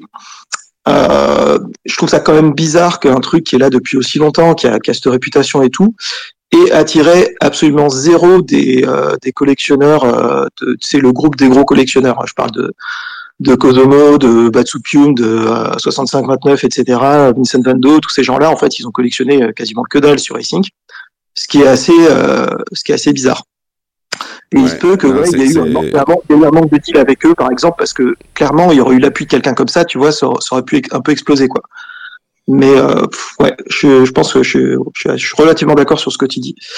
Il y a c'est les anciens qui les ont. Hein. C'est les anciennes Whales qui ont tous les 101 vraiment, qui ont une réelle valeur très importante. Du coup, c'est sûr que les nouvelles Whales, quand elles ont débarqué, elles ont dû être confrontées à Whale Shark, elles ont dû être confrontées à Metaverse, qui ont dû dire attends, je sais combien ça vaut, je te le vendrai pas. Et le résultat, ils se sont dit attends, mais du coup on récupère les miettes, cette plateforme est pourrie. Je suppose, je spécule entièrement, mais je pense qu'il y a eu aussi quelque chose, comme tu dis, en coulisses. Alors là-dessus, je suis pas trop sûr, parce que je vais prendre un exemple Xcopy. Il y a eu pendant longtemps un des trucs les moins chers comparativement à la rareté, etc. de Xcopy, c'était sur Async. Tu sais, c'était toujours dès que tu as quelqu'un qui commençait à être connu, ceux qui connaissaient allaient sur Non-Origin et Async systématiquement, parce qu'ils savaient que ce serait le dernier endroit où les spéculateurs iraient chercher. Et c'était là où tu pouvais encore trouver des trucs abordables. Et je pense que quand même, quand il y a eu tous les gros collectionneurs qui sont arrivés, ils ont eu des opportunités qui étaient encore faisables. Après, est-ce qu'ils ont trouvé ça déjà à l'époque trop cher, sans se douter que ça allait prendre plus? Je sais pas, c'est possible. Ouais, vas-y, Jean. Non, vas-y, j'essaie de retrouver le truc, parce que hier, on a eu un grand space avec tout le monde qui est venu témoigner, qui a donné des anecdotes, il y a eu pas mal de personnes de l'équipe de Async aussi qui sont venues parler un petit peu. Et il y a un truc que j'oubliais tout à l'heure qui est intéressant. Vas-y, continue à parler. Non, moi, je crois pas trop. Enfin, je pense qu'il y a un truc, en effet. Je pense que tu as raison, en tout cas. On est d'accord sur le constat que la bande, les nouveaux collectionneurs, comme tu dis, en effet, Kono, je suis d'accord que, en tout cas, ils n'ont pas poussé la plateforme. Et donc, c'est vrai qu'on les a vus beaucoup sur Super Rare, Foundation, essentiellement là-dessus, assez peu. Mais si tu veux, pour être, je sais pas si c'est vraiment fait sciemment ou si c'est juste la complexité, en fait. Enfin, moi, il y a certains collectionneurs qui m'ont dit déjà, le modèle de la copropriété pose problème en termes de value, d'assets aux collectionneurs. Clairement, enfin, ça veut dire que le fait que tu possèdes une partie de l'œuvre, mais pas toute l'œuvre, bah voilà, sur le second marché, c'est ça qui fait qu'aussi que le second marché est un peu... Il y a un second marché qui est pas liquide, parce que au niveau de la perception de la valeur, t'as quelque chose qui est pas standard, si tu veux, parce que un one on comprend, et voilà, et d'ailleurs un multiple on comprend. Là on est sur quelque chose d'autre, et ce quelque chose d'autre, ça a été les seuls finalement à faire la promotion de ce quelque chose d'autre. Et du coup, ça pose des problématiques déjà de liquidité avant tout, et potentiellement même une perception de la valeur qui est un peu plus complexe. Moi, je sais, quand j'avais bossé, par exemple, sur Mariupol, qui était un peu ma petite contribution dans Async, dans laquelle Jean a participé, et donc voilà, qui était une collaboration. Voilà, j'avais appelé Rutger van der Tas, qui était le maître des collabs, qui avait créé cette immense fresque, hein, qui pour moi reste un masterwork, quoi. Et en fait, je cherchais des collectionneurs pour vendre l'œuvre. Et y en a qui m'ont dit ah ouais, mais Async, c'est compliqué. Ouais, qu'est-ce que t'achètes? Enfin, qui m'avait dit faites un one et faites une enchère, un one à point, c'est tout, quoi. Plutôt que de t'amuser à vendre l'œuvre parcelée en 9 parties avec des layers et des choses comme ça. Et donc, je sais pas. Ouais, vas-y, Jean. Non, je suis complètement d'accord. C'est une très très bonne analyse, parce que c'est vrai que moi, je me souviens d'une œuvre que j'avais faite. Il y avait 5 couches différentes, je crois. Et sur le secondaire, tu vois, c'était des collectionneurs que j'avais et qui, en gros, étaient contents de me donner de la valeur. Donc, ils revendaient pas parce qu'ils vous en voulaient plus, mais en gros pour faire marcher le marché, quoi. Et il y en avait une qui revendait un truc. Elle avait mis un prix à 2, 3 ou 4 éthers par meilleur. Et il y a une autre personne qui collectionnait une autre partie de l'œuvre qui avait mis à 0,5. Et là, tu dis tout de suite, c'est clair que s'il y a quelqu'un qui est orienté investissement qui voit ça, qui se dit, je contrôle pas le narratif, je contrôle pas le prix de revente, c'est pas moi qui choisis à quel point l'œuvre va être valorisée, puisqu'il y a quelqu'un qui peut avoir un bout de l'œuvre et qui va décider que, oh, bah tiens, je vais la mettre à 0,1 parce que je vais faire autre chose avec, je vais acheter des PP coins, autre chose. Et là, effectivement, c'est pour des gens qui aiment bien le contrôle, tu vois, ça marche pas très bien, et je pense que c'est assez juste. Après, il y a eu aussi, comment dire, dans l'environnement, au niveau des artistes et un peu des collectionneurs, mais pas mal des artistes, la nouvelle génération d'artistes qui est arrivée après moi, je pense, globalement, est arrivée dans un milieu où c'était possible de se faire de l'argent, et c'était un peu, c'était pas le but premier, mais enfin pas loin pour pas mal de monde. Et il y a Comlan, c'est ça j'ai retrouvé qu'il avait dit dans Space, il a dit très rapidement, tu vois, il s'est pas étalé dessus. Il a dit, et puis aussi on a eu genre en gros des réponses d'artistes qui disaient ah ouais non, Async, il n'y a pas assez de hype, il n'y a pas assez de collectionneurs, genre ultra snob, tu vois, en mode ouais, je mets pas mes pieds dans cette boîte de nuit, elle est trop naze, elle est pas assez hype. Et ça, c'est un peu voilà, bon, ça rejoint l'idée de la hype tout à l'heure, mais il y a aussi les nouveaux artistes un peu connus qui auraient pu marcher, qui en gros font les divas et se disent même si le projet est ultra intéressant et que je l'aime bien, je vais pas essayer parce que j'ai ma cote, parce que j'ai mon nom, parce que X ou Y. Et ouais. Bon, ça c'est un problème de mentalité, quoi. Ouais. Non, mais je pense que voilà, en fait, bon, t'as bien résumé. Mais par contre, c'était une très bonne idée ce que tu disais. C'est vrai que ça, c'est un truc qui a manqué. Si on veut analyser qu'est-ce qui aurait pu être mieux fait, le fait d'avoir une option pour acheter tout le package, tous les layers d'une œuvre en une seule fois. Là, pour Mariupol ou autre, ça aurait été une excellente idée, parce que c'est vrai, c'est marrant d'avoir un côté communautaire. Par contre, d'avoir le choix de le faire ou pas, ça aurait été un minimum à fournir. C'est vrai que c'est dommage. Non, mais bon, je pense que vous avez bien résumé toute cette problématique et cette logique de hype qui a pas été atteinte. Ils ont su faire des choses. Ils ont pas su faire de hype Et je pense que malgré tout, en tant que plateforme, t'as besoin. Tu vois, Super Rare a réussi à le faire à leur manière quand ils lancent des choses. Voilà, on peut critiquer ou pas, mais ils ont cette capacité. Et ça fait partie malgré tout d'un business, hein, surtout dans le monde aujourd'hui. Et je pense qu'ils disent qu'ils sont plus adaptés au monde actuel des NFT. Malgré tout, je pense qu'ils vont faire des choses. Je pense que je pense que l'histoire d'Async pour moi est pas finie. Pour vous partager un peu. Ça va faire des petits. Déjà, où va aller Conlan, que va-t-il faire, je sais pas. Pour l'instant, j'ai discuté avec lui hier. Il se donne le temps de voir ce qu'il va faire ensuite. Là, il m'a juste envoyé un truc. Il est en train de bosser. Il se fait les dents sur des IA. Il est en train il entraîne une IA qui fait le coup parfait à Tetris à chaque fois. C'est marrant. C'est énorme. Les amis, je vous laisse continuer. Il y a Rem qui est toujours là. Alors, je vais te laisser alors, attendez, on va juste. Ah, tu dois y aller toi aussi? Ah ouais, ok, d'accord. Désolé. On va laisser la room ouverte quand même pour continuer de parler. Pour que les gens puissent continuer. Mais du coup, on vous laisse, on te laisse discuter avec Kono si tu le souhaites. Alors, est-ce que si on a un peu de temps, est-ce que tu veux bien me mettre en co-host, comme ça je peux inviter d'autres personnes à parler? Je vous invite en co-host carrément.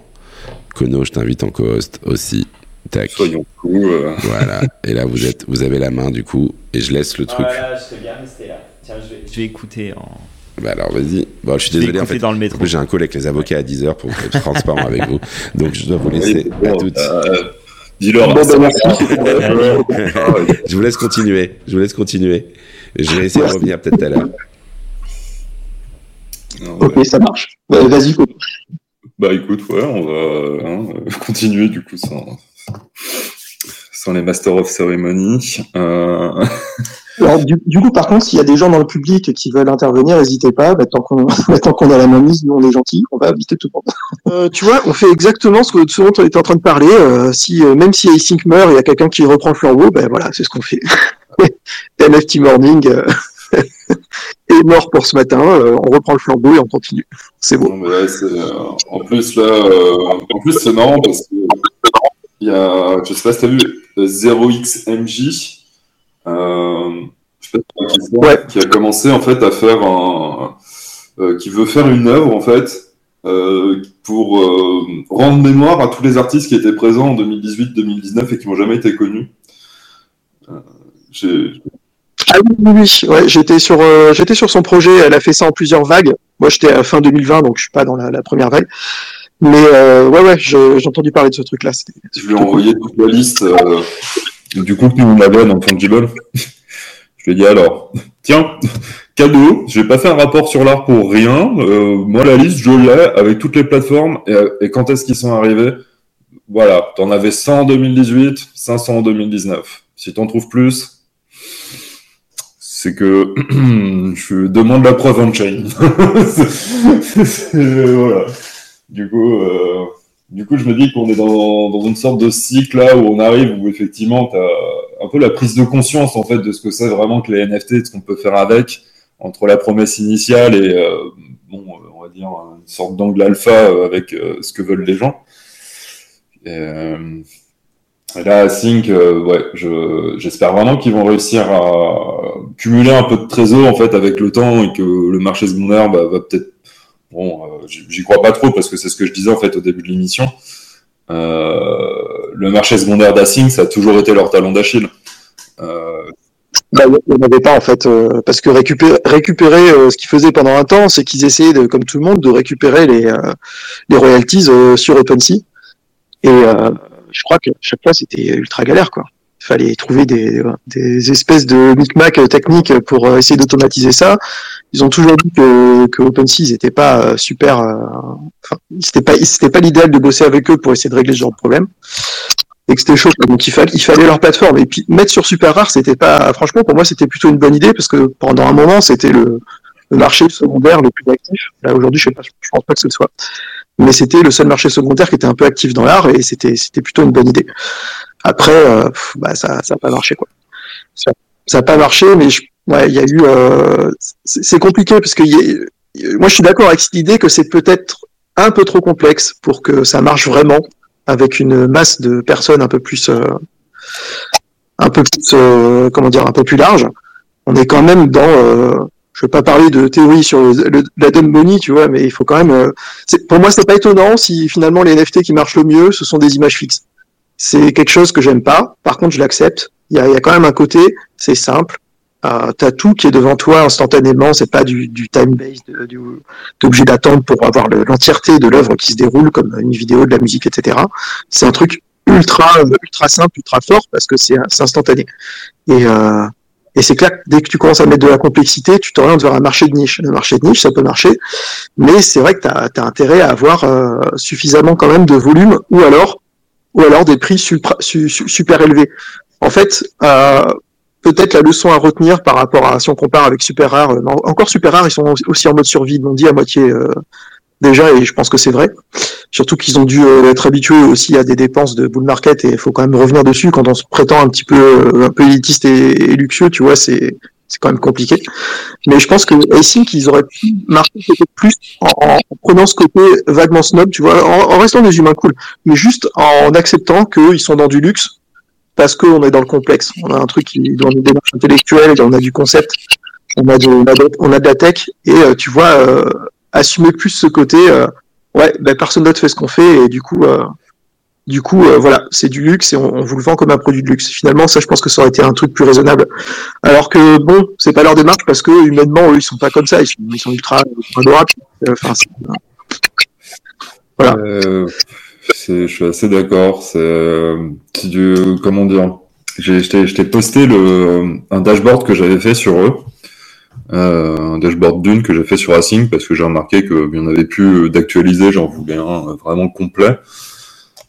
Comme ça, tu peux voir en fait ce qui a un peu marché justement sur le nombre de mints ou le marché. Et ouais, les blueprints, ça a vraiment été leur truc phare en fait. Hein.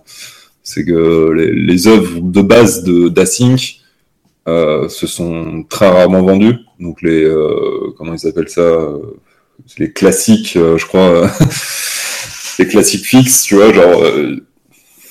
C'est pas. Il y a eu des mints, mais alors après, ouais, en termes de vente, c'est surtout, comme tu dis, la démocratisation, elle arrive avec les blueprints parce que beaucoup plus accessible. Et Async Music, pour le coup, c'était vraiment extrêmement innovant. Mais voilà, je pense qu'il y a aussi c'est Async Music, je sais pas pourquoi ils ont pas poussé plus. Moi, franchement, le coup de cœur que j'ai eu avec Async, ça a vraiment été Mozart Beats, quoi. C'est parce que j'avais assisté à leur live.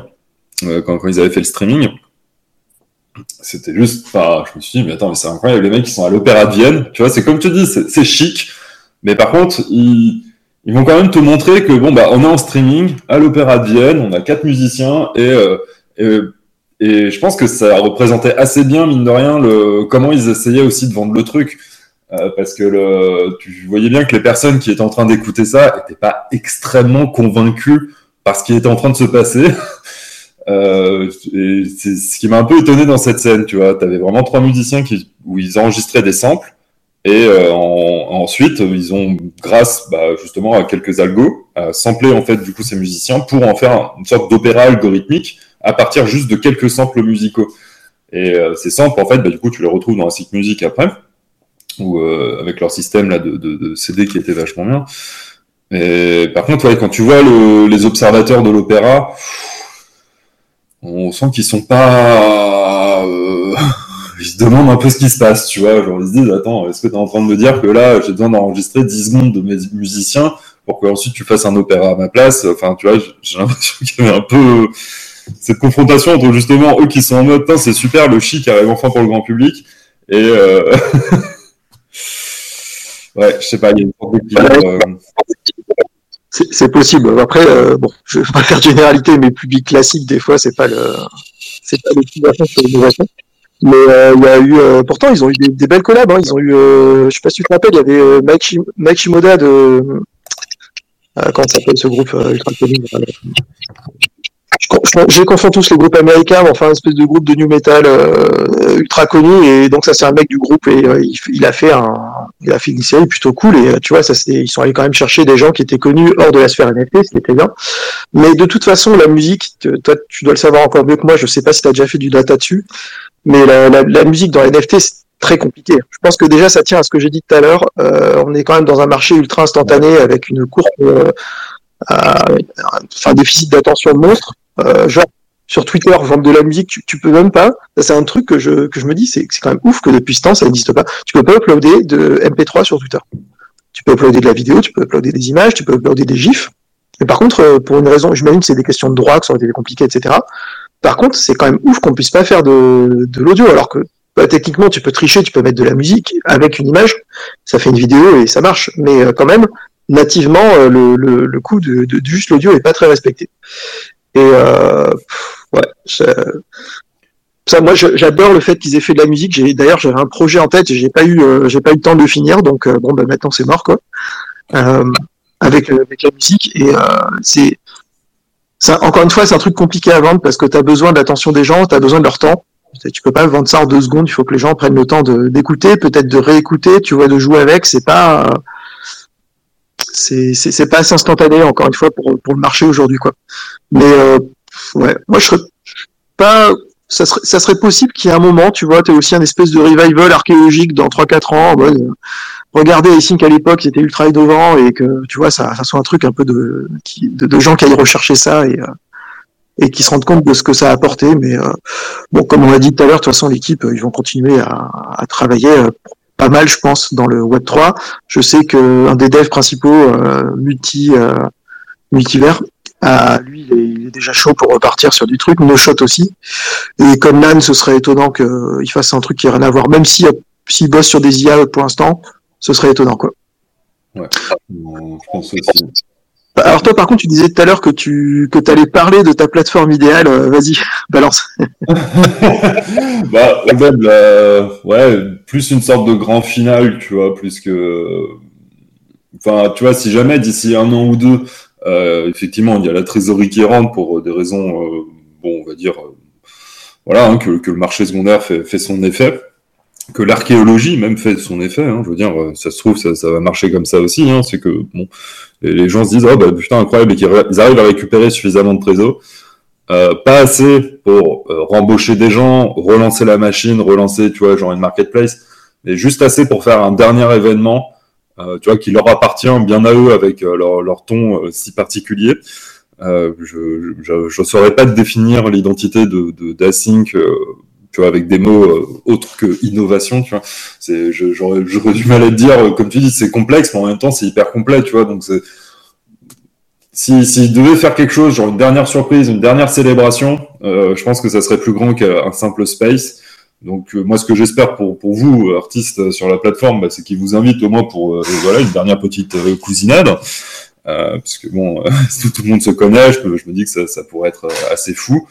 Ça pourrait être sinon juste une plateforme, tu sais, comme dans l'esprit un peu de Jack Butcher, quelque chose où en fait, voilà, il donne le truc source, toujours dans cet esprit très collaboratif et artistique, où bah pourquoi pas avec des IA, effectivement, tu pourrais remixer en fait certains des layers. Enfin moi, tu vois, par exemple sur mon Forever Supper, bon, je commence à avoir une sacrée collection là, mine de rien, d'extensions. Ça pourrait être intéressant que bon bah je puisse remixer en fait, enfin qu'il fasse une IA maison où on peut remixer en fait les différentes œuvres qu'il y a dedans pour voir après l'évolution, tu vois, dans les différents layers, quel a été le niveau 1, quelle a été la création originale. Et après, pourquoi pas, bah tiens, quelle est l'évolution? Et puis après, tu pourrais revenir à l'état 1 si tu le voulais. Enfin, faire un truc voilà, vraiment très dynamique, mais eux, où ils toucheraient plus à rien, et ça appartient vraiment là à tout à chacun, effectivement, sur la plateforme d'utiliser le truc. Mais sans moteur, si c'est que la communauté, le moteur, je doute raisonnablement. Ouais, comme je disais tout à l'heure, c'est dommage, ça a été... Ils ont pris cette décision au moment où ils avaient des bonnes idées qui auraient pu éventuellement changer la donne. Par exemple, pour les Dynamic Blueprints, ce que tu as connu avec le Forever Supper, c'était vraiment juste le début. Ils avaient plein d'idées pour la suite. Par exemple, dans ceux qu'on allait pouvoir faire nous-mêmes, tu avais le truc de pouvoir décider qui a le droit de rajouter des extensions dessus.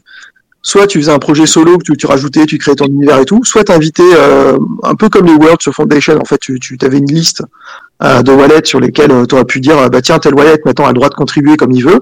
En échange ou pas, tu peux faire comme tu voulais d'un pourcentage sur les ventes. Donc, tu vois, c'est vraiment ultra modulaire. Voire carrément, tu peux mettre un petit et ouvert à tous, avec n'importe quel artiste qui peut venir proposer des extensions et en faire un truc ultra communautaire, ultra ouvert. Et ça, c'était fou. C'était, d'ailleurs, franchement, je me souviens quand j'avais eu le coup de fil avec Omlan et qui m'expliquait tout. Toutes les 5 minutes, je faisais une pause et je lui posais plein de questions. Je disais, mais attends, c'était tellement large et complexe et libre que moi, ça m'a retourné le cerveau de penser à tout ce qui était possible, quoi. Et c'est un peu moche parce que du coup, on l'a pas vu, ça.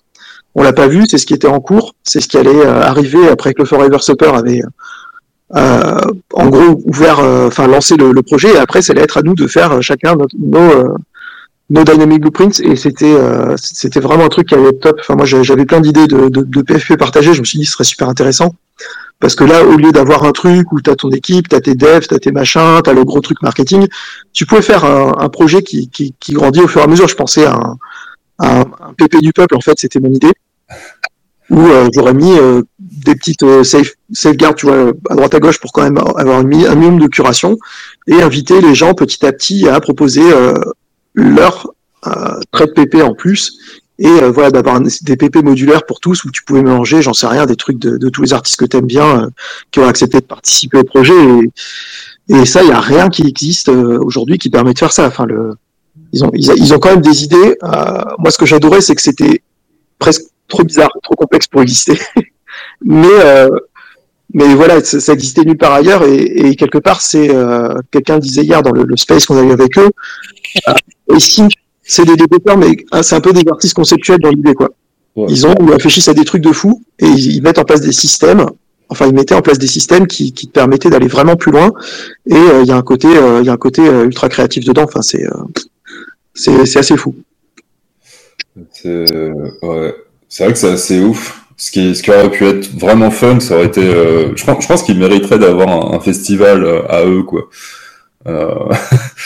Enfin, tu vois, dans le sens où tu pourras avoir une salle dédiée justement des concerts, de la musique, tu vois, avec tous les artistes qu'ils ont pu avoir, une salle dédiée à l'interactivité où tu pourrais changer, en fait, tu verrais du coup tous les one-on-one très interactifs de l'époque, mais aussi le Forever Supper, où là, ça serait vraiment la méga salle de réception, tu vois, où il y aurait toutes nos tables, en fait. Ouais, je m'étais demandé s'ils allaient faire ça aussi un jour, genre, on a plein de tables, on en a plein, on peut en avoir illimité même, donc du coup, je me disais, mais est-ce qu'un jour, on va avoir la salle du resto où on verra, en fait, ce que tout le monde a fait avec sa table et qui l'a invité, et puis, tu vois, je me suis dit, ça aurait été drôle, parce qu'ils avaient le chat en plus, tu vois, dans chacun des Forever Supper, donc je voyais cette interaction sociale arriver, et je me disais, mais c'est génial qu'il y ait un chat. Château, tu entends Code Rugby ou pas? Ah non, je pensais que c'était moi qui buguais, parce que au moment où tu m'as mis speaker, tout bugué. Tu m'entends toi ou pas là? Moi je t'entends très bien. Économie, ça a lâché un petit peu. Oui, pardon. Non, mais oui, moi je t'entends bien aussi. Non, mais voilà, je m'imagine. Non, toujours pas. Je sais pas si t'as changé quelque chose. Non, ouais, il y a eu un bruit d'alien et t'as disparu de la communication, quoi.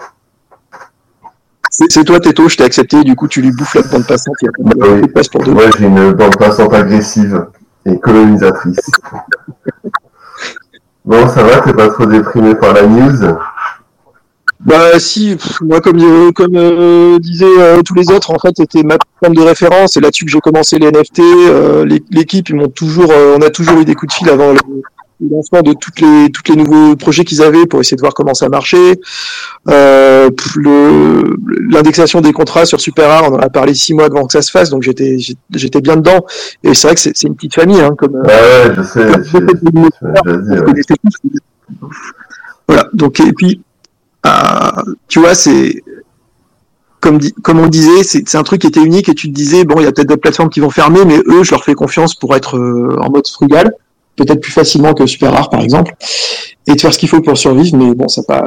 Mais là, on est vraiment face à un projet, j'en ai vu plein, déjà des projets où c'est vraiment trop des devs, peut-être même aux manettes, ou trop des créatifs ou des inventeurs ou que sais-je, tu vois. Moi, qui vous bossez sur beaucoup de produits, je peux te dire que là, on est, enfin, tu vois, les idées de, moi, c'est la première plateforme qui m'a marqué, Async, mais tu vois, l'UI, c'était pas possible. Tu vois, c'était déjà tellement compliqué, en réalité, les NFT de base, et je dis pas que c'est mal, hein, ce qu'ils ont fait, c'est incroyable, franchement, le table d'Async, même sur la musique, tu vois, on n'en parle pas assez, je trouve que c'est fantastique, mais tu vois, typiquement, on est face à un projet où les mecs qui étaient honnêtes, ils ont peut-être pas assez pensé à l'utilisateur final, parce que si tu regardes bien en termes de possibilités, la plateforme, elle aurait dû être dans le top 3, dans le top 5, elle a jamais été dans cette conversation, à part peut-être début 2020, quand il y avait encore Xcopy et tout, quoi, tu vois.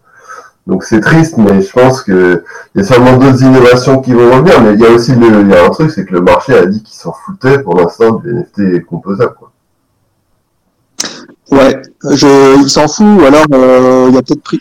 Ouais, moi je suis assez d'accord là-dessus. Il y a peut-être aussi un côté, il n'y a pas eu le temps de prendre la mesure du truc. Mais t'as raison sur l'interface quand même, parce que c'est un truc que je me suis dit souvent. Par exemple, pour les vieux classiques, là, tu sais, où tu changes juste les différentes variations de chaque couche. Pour ceux qui connaissent pas, c'est par exemple, tu as une image en 3 couches, tu as le fond du décor, tu as le milieu du décor, et tu as les personnages devant, on va dire, ça fait 3 couches, tu peux mettre plein de variations différentes de chaque élément. Et en fait, pour voir toutes les possibilités de ça, il fallait aller cliquer sur un truc, ouvrir une nouvelle fenêtre, et là, commencer à voir toutes les variations qui avaient disponibles. Alors que c'est vrai qu'il aurait pu y avoir une page tout simplement où tu cliques sur les côtés de l'image, par exemple, euh, pour faire tourner les variations, pour faire des cycles, et quelque chose qui le fasse accessible plus directement, quoi. Mais il y aurait eu plein de façons. L'interface, c'est vrai que je pense que c'est compliqué à conceptualiser, encore plus quand toi, t'es habitué à être dedans, tu sais, c'est comme un artiste qui fait son truc tout complexe et qui est tout content et qui croit que tous les autres comprennent alors qu'en fait pas du tout. Et ouais, il y aurait eu besoin, clairement, je pense qu'ils ont manqué dans leur équipe de quelqu'un qui sache gérer la hype, enfin en tout cas qui aille la chercher.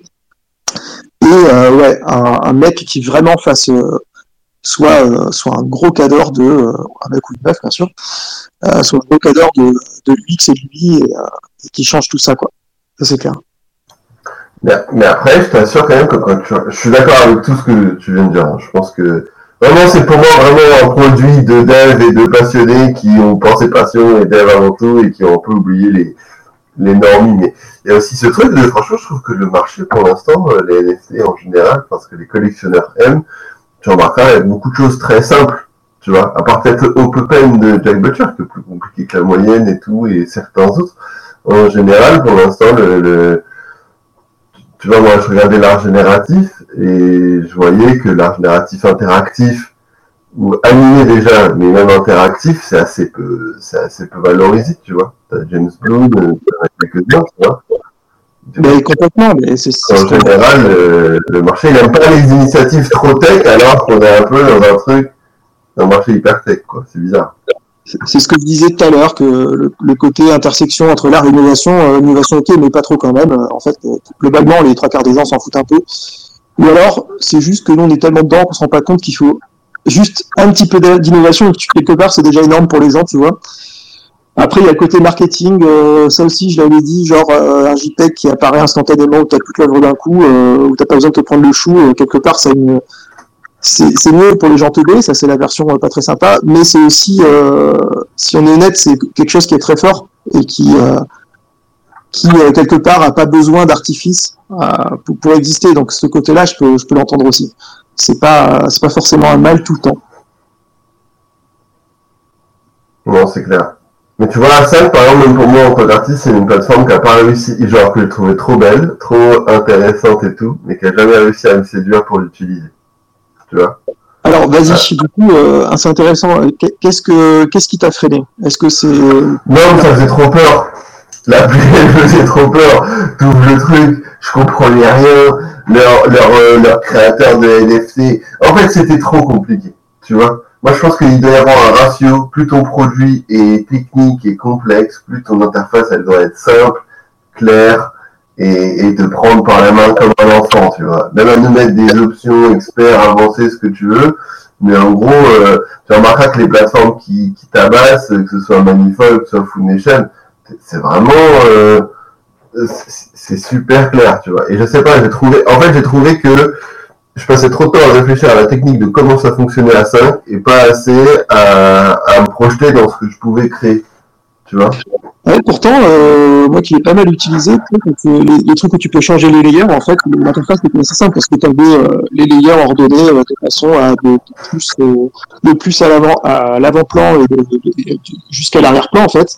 Et pour chacun, tu rentrais dedans, tu mettais toutes les variations de ce qui pouvait exister et tout, avec des PNG transparents. Enfin, c'était pas ouf compliqué non plus, quoi. Enfin, en tout cas, voilà, je sais pas, en prenant l'habitude, ça me paraissait pas si complexe. Tu vois, tu l'as dit, en prenant l'habitude.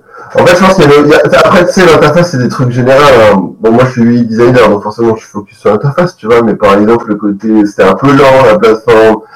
Je sais pas. Et pourtant, il y avait même des blueprints, si je dis pas de conneries, où ils avaient carrément des exemples tout faits où tu pouvais refaire. Mais je pense sincèrement que le problème, c'est qu'ils n'ont pas réussi non plus je trouve, à mettre en avant des trucs super incroyables. Enfin, tu vois, moi, chaque fois que j'allais sur le site, c'était un peu le bordel, c'était un peu, tu vois, tu savais pas trop où tu mettais les pieds et tout. Et je pense que ça leur a desservi quand même énormément, tu vois. Et peut-être aussi, il y avait trop d'options parfois, tu vois. Souvent, il y a ce truc-là où on donne trop de choix et parfois, il vaut mieux faire un truc et le faire bien que d'en faire 10 et de le faire moyennement, tu vois. Bah, alors ça c'est marrant parce que moi je trouvais qu'au contraire, au bout d'un moment, d'avoir juste les blueprints, le cycle jour-nuit ou format 24 heures qui change toutes les heures, et celui de base avec les différentes couches, je trouvais que c'était pas assez. J'avais envie de plus, alors je sais pas. Mais clairement, quand tu parles de Foundation, ouais, je regardais encore l'autre jour, j'allais voir une œuvre que j'avais mis en vente dessus, et c'est clair que des fois je me dis il manque un peu d'infos, tu vois. J'aime bien, comme par exemple sur SuperArt, qui est le lien direct vers le vrai fichier qui est stocké, tu vois, sans interface. Ce genre de truc, voir sur Etherscan, machin truc et tout. Et par contre, c'est vrai que c'est beau. C'est beau, et en plus, c'est ultra simple, quoi. C'est ultra simple, il n'y a pas de chichi, et ça, c'est un truc sur Async qui parce que c'est vrai qu'il y a des peu partout, des trucs qui des fois sont nécessaires, mais tu te dis, ouais, l'espèce de défaut de vouloir tout mettre à disposition, une espèce d'éthique qui passe avant l'expérience, et en fait, en général, ça marche pas, quoi. Bah ouais. C'est pareil. En plus, on est un marché bizarre, tu vois, parce qu'on est de la tech, puis on est quand même de l'art, donc faut quand même qu'il y ait un côté fine art, tu vois, faut que la plateforme elle fasse quand même assez premium et tout, et en même temps, il faut qu'il y ait tout le côté tech, etc.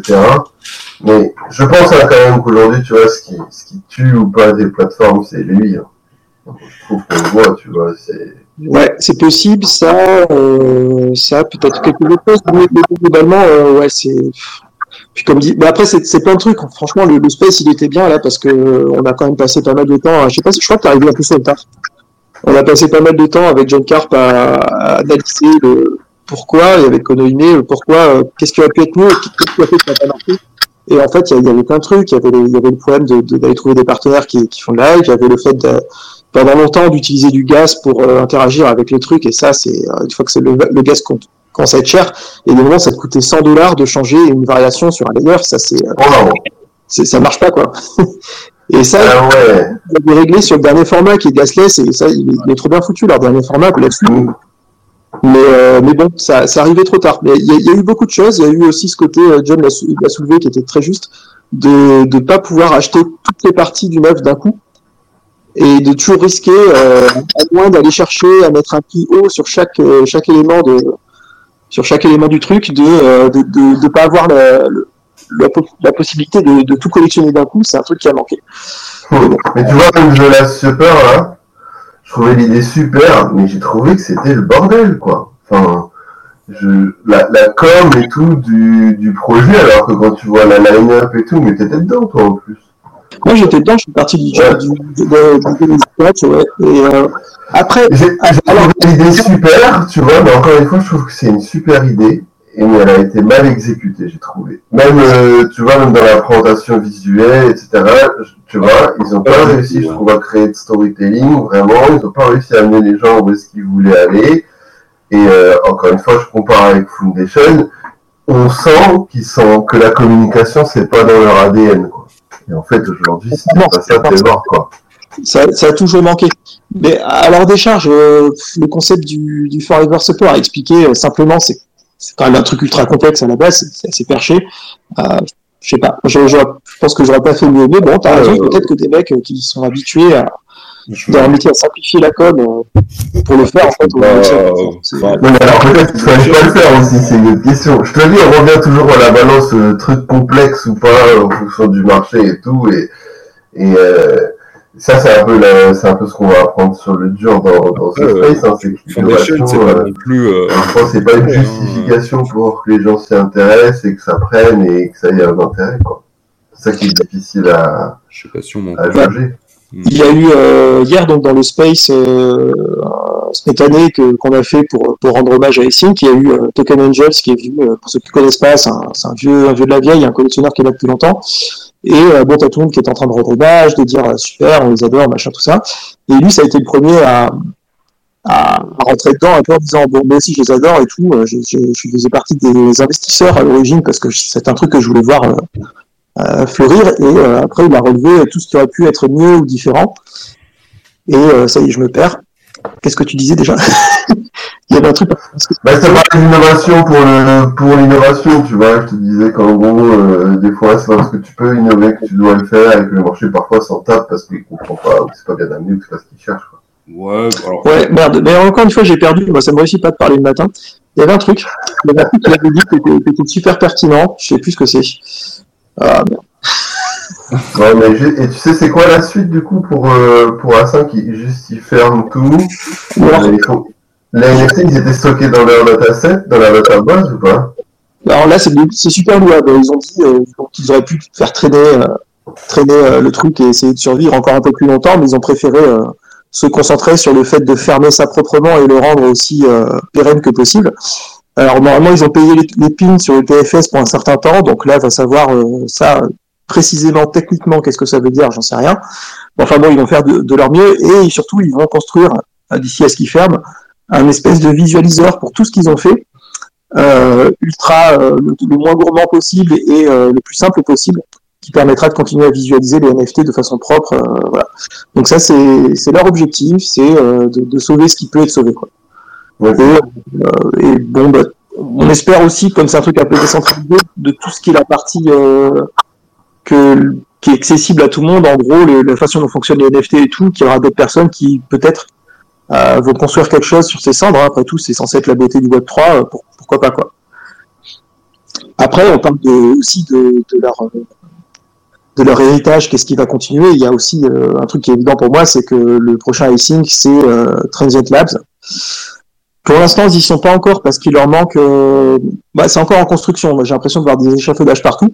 Par contre, ils leur ont piqué, pas vraiment. Ils sont inspirés. Ils ont pris la suite de plein de leurs idées. Ils ont déjà les contrats qui changent avec les facteurs technologiques, donc toutes les heures ou les cycles jour-nuit.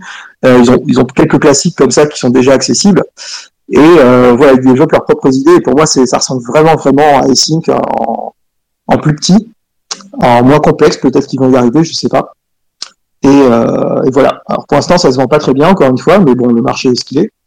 Mais en tout cas, ils prennent la direction de Async, donc on va savoir si ça va prendre ou pas, quoi. Tu vois, j'avais cru que c'était un manifold like, ce truc Transient Labs. C'est une marketplace en fait. Bah, c'est un truc un peu hybride. J'ai un coup de fil avec eux, j'ai pas encore trouvé ce qui allait marcher avec leur truc.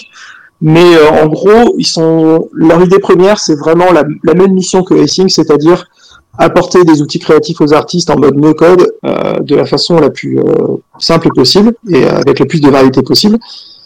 Et par contre, du coup, ils ont quand même ils ont leur plateforme pour le primaire, pas pour le secondaire.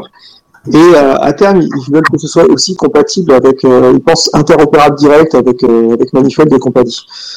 Donc voilà, donc c'est un truc un peu multiforme, mais globalement c'est un peu comme Async, sauf qu'ils n'ont pas la même plateforme pour l'instant, quoi. Mais ils ont si t'as pas regardé pour l'instant, ils ont des concepts super intéressants.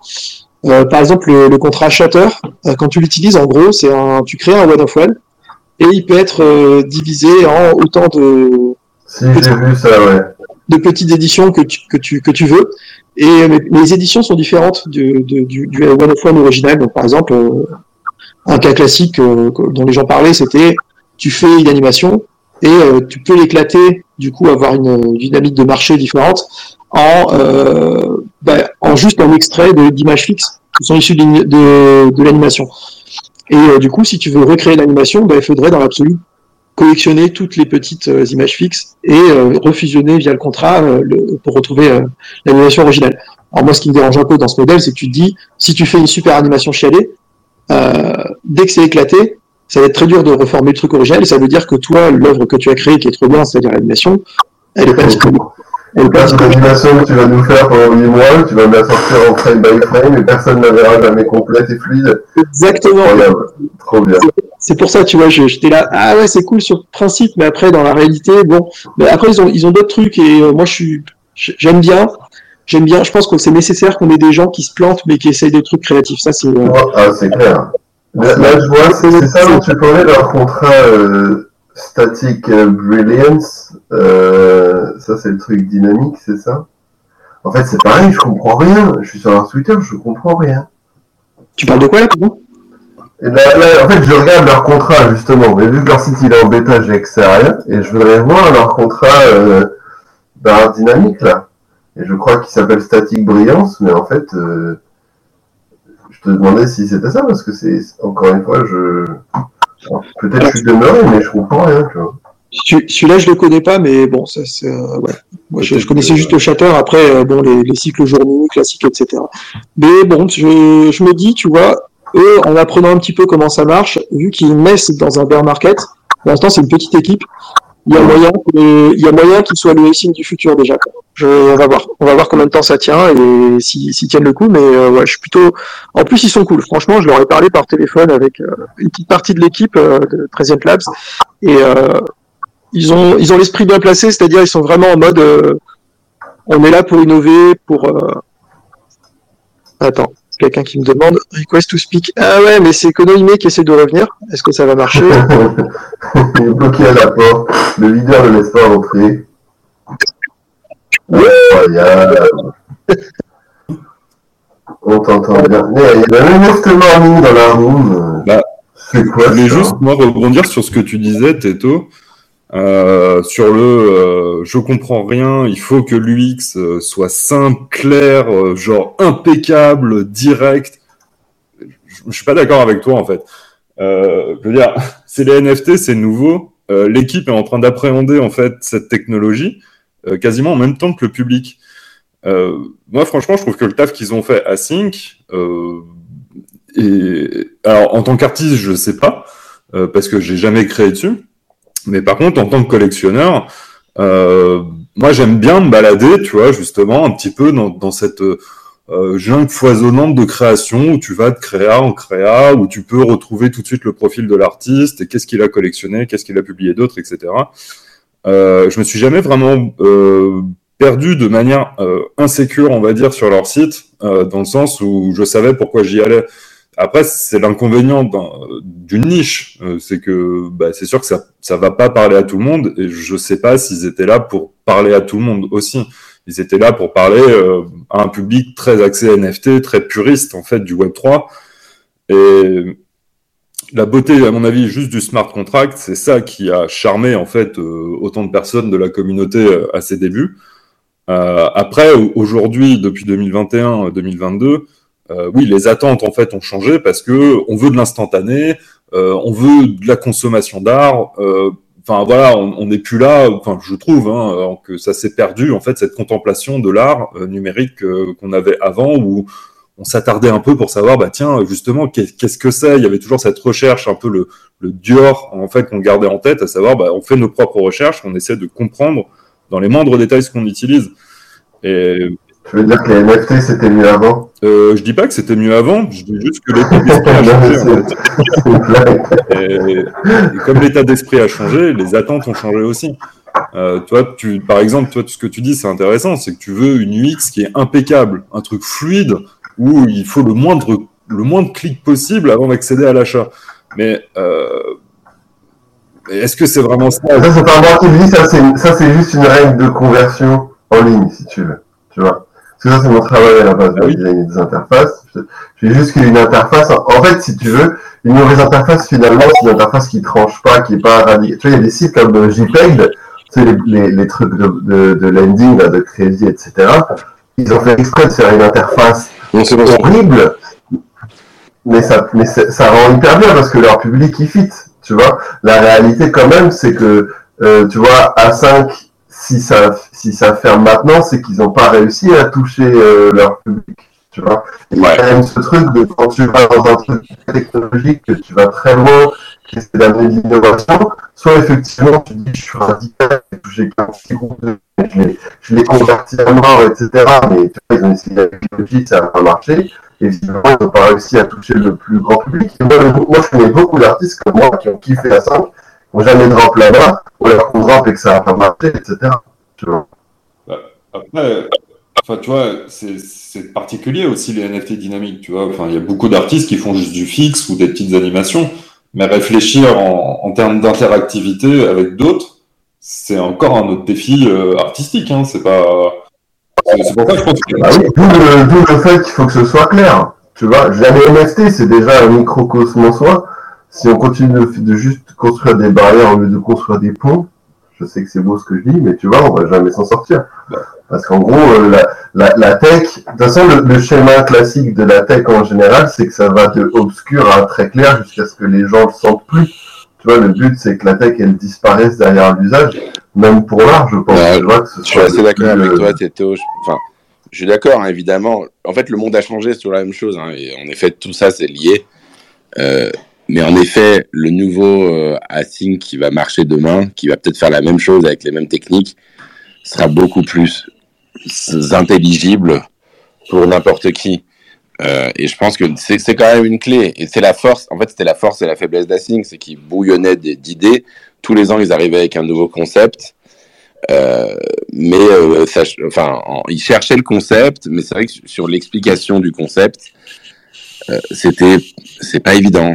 Mais moi, je me souviens même Conlan, j'ai fait un call avec lui il y a, je sais plus, en début d'année, où il me dit, je vais t'expliquer notre nouveau concept qui sont les dynamic blueprints. À la fin du call, j'ai trouvé ça très, on voyait c'est dur, quoi. Même quand tu comprends, c'est dur de te projeter, de capter. En fait, c'est tellement puissant que ça en pose des problèmes. Et peut-être que stratégiquement, c'est vrai que quand les gens arrivent avec des choses très complexes, des fois, ils l'amènent étape par étape pour éduquer les gens. Et peut-être qu'ils auraient dû même restreindre un peu le potentiel du dynamic blueprint pour en faire quelque chose de plus intelligible. Et même, c'est vrai que même l'interface du Forever Super est cool, mais elle restait en fait, ils avaient une sorte de différente strate. C'est-à-dire que s'ils avaient lancé depuis zéro le dernier concept du Forever Super, qu'ils n'avaient jamais rien fait avant, qu'ils n'avaient pas toute leur legacy, toute leur historique, peut-être que toute l'interface du site aurait été pensée autour de ce produit. Mais là, c'était pas le cas. Donc, tu avais l'historique de la plateforme Async qui interagissait avec en fait, si tu veux, tu avais au moins 3 ou 4 concepts qui coexistent au sein d'Async et qui rendaient ça assez difficile à optimiser d'un point de vue explication. Quoi. Je suis assez d'accord avec ce que tu dis, John. C'est clairement le cas. Après, moi, je reviens sur cette idée qu'ils auraient dû faire un produit de luxe parce que c'est ce que c'était, parce que c'est ultra puriste, parce que machin et tout. Mais c'est vrai que l'interface était, par exemple, pour Forever Super, même s'il y avait un progrès par rapport à avant, t'as toujours cette idée que c'est construit comme une plateforme pour dev, dans le sens où t'as le côté usine à gaz où tout est dispo, les outils sont là, ils sont bien quand tu prends le temps de les connaître. Mais du coup, c'est un truc de dev dans le sens où c'est fait pour que tu aies tout à portée de main d'un seul coup. Il aurait dû y avoir plus de trucs, comme tu disais, Teto, moins de trucs visibles peut-être des sous-menus un peu plus intelligemment disposés en mode t'as pas besoin d'avoir toute l'information directe disponible sur l'écran. Et ça c'est un truc qui est réel, quoi. Après, moi, je pense qu'on disait ça n'a pas trouvé son public. Moi, je pense qu'au contraire, ça l'avait trouvé. Après, il y a la question d'avoir des sous disponibles ou pas. Ça l'avait trouvé, mais c'est juste que c'est un public restreint parce que ouais, ça va loin. Comme toi, John, putain, quand j'ai fini l'appel sur le Dynamic Blueprint, j'avais le cerveau qui fumait. J'avais fait le tour de tout ce qui était possible et ça me donnait littéralement le vertige. Il n'y a pas grand chose dans les NFT qui m'a donné cette sensation de vertige en ayant fini parce que j'étais là, mais c'est quand tu commences à te saisir du truc, de toutes les applications que ça peut avoir, c'est complètement fou, quoi. Mais pour moi, il avait trouvé son public. Pour trouver un public plus large, ouais, il aurait fallu avoir plus du I et du X, mais peut-être que de toute façon, ça aurait dû être un marché de luxe, tout simplement, et assumer ça, et à se dire, on n'aura pas beaucoup de gens, mais voilà, il faut que ça soit payé plus cher parce que c'est réellement d'innovation, c'est vraiment aller chercher loin et tout. Donc bon, voilà. Puis t'as quand même ce truc, ils ont fait tellement de choses, et ça je l'ai vu plein de fois avec plein de boîtes avec qui j'ai bossé, ils ont plein de features, mais est-ce qu'il y en a où c'est vraiment devenu les leaders, où ils excellent, où ils surclassent tout le monde parce que pour X ou Y raison. Et tu vois, dans la musique, ils avaient une avance de malade dans la musique Async. Moi, à la base, quand j'ai découvert Async, c'était pour la musique et je pensais qu'ils allaient tout casser. Franchement, j'avais été quand j'arrive en 2021, moi qui viens de la musique et que je vois ça, je me dis c'est bon, ils vont flinguer le truc parce que moi, avec mes potes Zikos, on était là, c'est incroyable. Mais en fait, tu remarqueras qu'ils sont devenus vraiment leaders nulle part aussi, tu vois, ils sont quand même éparpillés, etc. Et ça, souvent, c'est mauvais signe parce que une boîte, il faut qu'elle avance avec quand même un use case où elle éclate tout, quoi. Et là, pour le coup, ils font plein de trucs de manière superbe et pour autant, tu vois, même dans l'art interactif, j'ai pas l'impression qu'ils soient devenus les leaders parce que beaucoup des projets qui sont les plus marquants, ils ont été faits par des artistes eux-mêmes. Tu vois, ils ont même pas réussi vraiment à prendre cette place et je pense que c'est ça qui leur coûte la boîte à la fin, tu vois.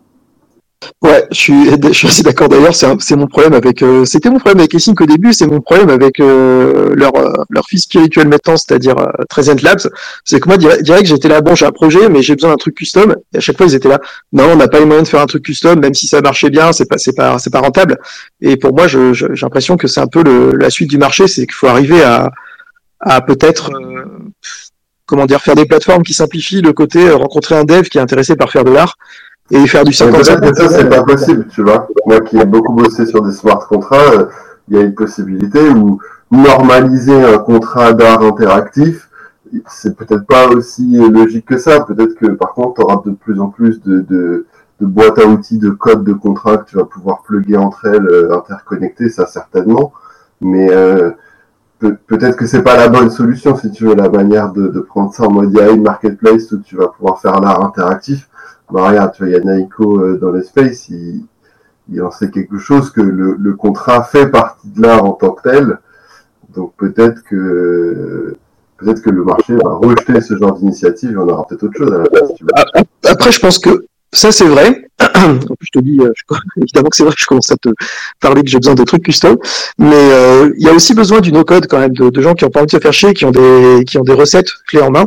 Et pour ça, Async, c'était pas mal, c'est juste qu'il n'y en avait pas assez. Et ce que tu disais juste avant, je pas rebondi dessus sur le fait que ils ont pas excellé dans un truc, tu pensais que la musique ça allait marcher et tout. C'est un peu ce que disait John tout à l'heure, c'est que finalement, sur leur interface, à devoir tout mettre ensemble, ça fait un gloubi-boulga absolument difficile à digérer, on va dire. Et ils auraient peut-être bien mieux fait, en fait, de faire des plateformes séparées pour chaque...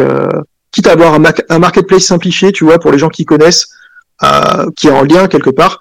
Mais c'est vrai que par exemple la musique ça aurait peut-être dû être à part, je sais pas. C'est une question que je me pose. Après il y avait aussi des petits défauts du X parce que moi le truc d'imprimer des comme si tu imprimais des vinyles métaphoriquement avec ça, avec les trucs de la c'était trop complexe. C'était trop complexe et en plus ce qui était bizarre c'est que tu pouvais imprimer les collectionneurs qui possédaient tel truc pouvaient imprimer des combinaisons avec toutes les variations si tu veux. Et après, j'étais là, mais est-ce que ça veut dire qu'après, dans la machine, cette combinaison-là, elle est loquée et il y a personne d'autre qui peut la faire. Donc là, effectivement, il y a une exclusivité, il y a un truc à faire. Et en fait, non.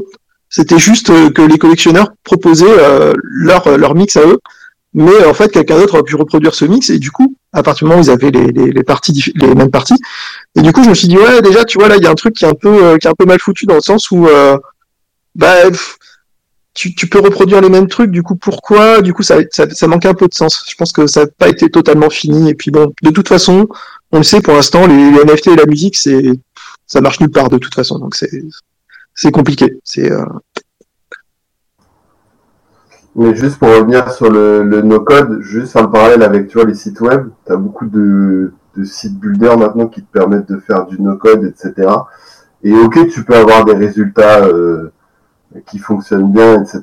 Mais tu remarqueras que les vrais sites qui vont toujours te marquer, enfin je trouve, je suis sûr qu'il y a plein de contre-exemples, hein, mais je trouve quand même que dans l'ensemble, quand tu veux faire un site qui soit vraiment custom, qui te ressemble, qui est le type d'interaction que tu veux, il faut le coder toi-même.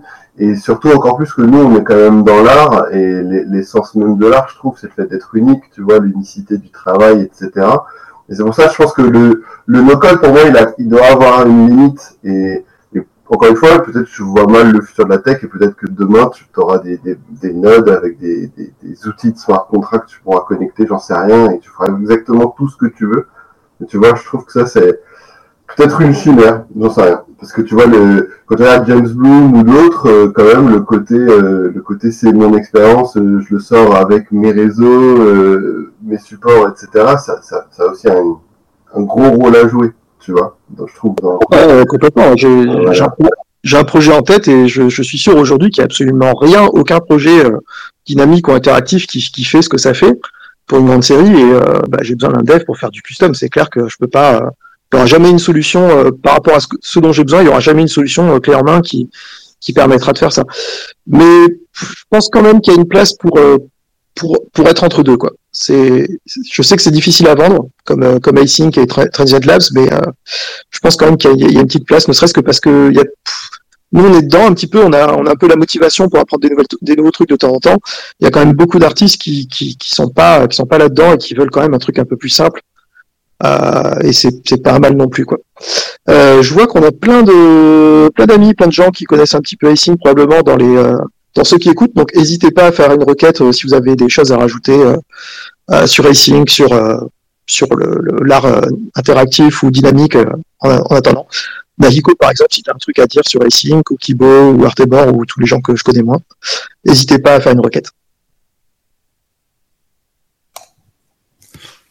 En attendant que l'auditoire se réveille, ouais, je rajouterais juste un autre truc. Enfin, je suis assez d'accord hein, sur ce que vous dites. Moi, j'aime bien quand c'est le bordel. Après, c'est vrai que bon, j'ai pas un avis absolu. Encore heureux. Ce que je me dis, que c'est juste c'est un symbole en fait là qui ferme ses portes, qui meurt. Donc un symbole où on cherchait en fait à explorer la tech vraiment à 100%, une époque où on se demandait vraiment en fait ce qu'on pouvait faire et jusqu'où on pouvait repousser toutes les frontières. Je pense que c'était ça, hein, là où ils excellaient à Sync et où ils ont toujours excellé, ça a toujours été de repousser ces frontières de ce qu'on pouvait faire avec des NFT. Et ouais, l'équilibre entre effectivement comment on utilise et comment on peut faire, ça a toujours été le grand défi hein, de toutes les dApps, hein, de toutes les applications décentralisées, c'est que ils voyaient bien la complexité en fait d'utilisation et les limites d'un smart contract, mais il fallait quand même le rendre buvable pour le grand public. Et en plus, Async s'est toujours ajouté cette difficulté à toujours aller plus loin, tu vois. Donc du coup, bon, moi c'est toujours ça que j'ai respecté. Maintenant, bon, on peut effectivement se demander qu'est-ce qui s'est mal passé. Je me dis qu'on entre tout simplement dans une nouvelle ère en fait. Hein. Si un symbole comme ça ferme ses portes, oui, c'est qu'il y a bien eu un changement de paradigme dans ce qu'on pouvait attendre, dans ce que entre guillemets la communauté NFT artistique en tout cas pouvait attendre. Je suis pas trop d'accord, mais bon. Je vois ce que tu veux dire, mais tu vois, dans le même temps, tu as un projet comme Chaos Road par Chain Leftist, pardon, tu vois, qui est un projet d'art génératif on-chain, dynamique, EVM generated, donc c'est la blockchain qui vient changer les données, qui fait évoluer le visuel du NFT. Tu vois que c'était vendu à 0,02 Ether et qu'il reste quasiment à 0,6 ou 1 Ether. Enfin, tu vois, il y a plein d'acteurs qui vont disparaître du space et il y en a plein d'autres qui vont arriver. Et je pense que la passion pour la tech, elle va jamais disparaître. Enfin, tu vois, ça reste un space qui est fait par des techos, qui est fait par des gens qui aiment le code. Et parce qu'il y a une plateforme qui disparaît, que l'esprit disparaît. Mais de toute façon, plus ça va s'ouvrir, moins ça va être radical. C'est le propre d'une culture qui grandit, c'est normal. Mais par contre, je pense que des mordus de code, je t'en présente plein si tu veux. Hein. Des mecs qui passent leur temps à coder des smart contrats chelous, il y en a pléthore. Ouais, mais c'est individuel. Je veux dire, c'est pour ça que je parle de changement un petit peu de paradigme. C'est que Async était là pour proposer et mettre ensemble, tu vois, mettre en commun. faire de l'art on-chain, ça existe déjà depuis un moment, et nul doute que ça continuera de survivre, en fait. C'est ça qui est génial, hein. Mais c'est pour ça que je disais qu'Async, eux, ils ont essayé de repousser vraiment toutes ces frontières-là. Mais l'art on-chain, oui, il y en a plein, il y en aura encore plein. Mais la grande difficulté, et c'est là tout, à mon avis, là où tu pourras exceller, à mon avis, en tant que dev, c'est quand tu trouveras la recette qui fera que tu arriveras à avoir plein de monde qui utilise en fait aussi ton smart contract, plein de monde qui utilise ta plateforme dans un esprit justement toujours à l'équilibre entre bon, il faut quand même qu'on limite des trucs et faut pas qu'on empêche non plus les gens d'innover s'ils le veulent. De toute façon, après, voilà, hein, moi, ce que j'ai toujours regretté, ça a été qu'ils aient arrêté justement ces espèces de smart contracts personnalisables par les artistes, comme les exemples qu'on a donnés dans la room du NFT Morning tout à l'heure. Je veux dire, ETH Boy, je sais plus quelle œuvre de Matt Kane, pareil. Enfin, c'était très très personnalisé sur du on-chain très spécifique, et c'est vrai que c'est pas scalable. Quand t'es une plateforme, tu vois, genre qui est là pour accueillir un maximum d'artistes, bon, au bout d'un moment, si tu fais vraiment du un par un à chaque fois, du cas par cas, ouais, je pense que tu vas avoir un problème. Et c'est pour ça qu'ils ont fini par brider en disant bon, il y a le jour et la nuit, et puis voilà, on vous fournit juste ce modèle-là, et puis c'est bon. Et bon, moi, d'un point de vue de data analyst, ça m'a arrangé quand même parce que ça m'a évité de chasser à chaque fois un nombre incalculable de smart contracts. J'en ai déjà 15 en fait dans le dashboard de Dune que j'ai fait. Parce qu'à chaque fois qu'il y avait une nouvelle innovation, il y avait un nouveau smart contract, et franchement, c'est juste l'enfer à retrouver. Donc, voilà, voilà, là, c'était vraiment moi, du point de vue de data analyse, s'il vous plaît, simplifiez mon travail. Et, bon, voilà, là-dessus, D'ailleurs, on voit qu'en fait, ça fait des mois et des mois qu'ils ont l'air d'être exemples, en fait. Foundation aussi, hein, c'est assez global. Hein. C'est pour ça, Foundation, certes, ils ont une belle UX, mais alors leurs frais, c'est un enfer. Hein. Ils font tout. Non, juste, je me demande depuis combien de temps ça marchote, en fait. Ah, mais depuis le début. En fait, c'est ce que je disais dans NFT Morning. Depuis le début, ils ont un problème avec leur marché secondaire, Async. Parce que les collectionneurs qui sont vraiment pointus dans la niche ont foncé, en fait, sur tous les 101. Qui justement génère en fait cette hype, notamment sur Twitter, quand quelqu'un fait des enchères. Quand il y a plusieurs collectionneurs qui se battent entre eux, nous on adore voir la reine, tu vois, des très riches qui se battent entre eux, quoi. C'est toujours super cool. Et de regarder quel nombre ils utilisent, comment ils font, quel est, tu vois, genre, ouais, le fameux narratif. Et ça, Sync, avec les blueprints, qui était quelque chose beaucoup plus accessible. C'est pour ça que je te rejoins un peu, Jean, là-dessus. Peut-être qu'ils auraient dû effectivement devenir cette plateforme de luxe où peut-être qu'ils auraient dû effectivement pousser exclusivement sur des contrats personnalisés vraiment très finement pondus pour que l'artiste puisse vraiment à 100% s'exprimer et que ça s'adresse à un public encore plus restreint, quoi. Mais c'est plus restreint ou pas, je sais pas, mais en tout cas où t'as quand même tu ressens cette idée de luxe. C'est toujours cette théorie des biens de Veblen où quand tu atteins un certain niveau de luxe, en gros, plus c'est cher, plus les gens collectionnent, ce qui est bon, c'est pas forcément ce que tout le monde a envie de faire, mais ça reste un truc sur lequel froidement tu peux baser ton système économique. Après, de toute façon, ça correspondait tellement pas à l'ADN des gens qui étaient derrière Async que c'est juste hypothétique. Hein. Moi, j'aurais bien voulu voir ça en même temps pour que ça marche, mais ça ressemble pas à ce qu'ils voulaient faire. Et en plus, quelque part, je sais pas si c'est hyper compatible avec cette idée que ouais, c'est foutraque parce que c'est de l'avant-garde. Donc forcément, on bricole à mort. Et ça, mélanger ça avec l'idée de luxe, peut-être que de toute façon, ça aurait pas été faisable, quoi.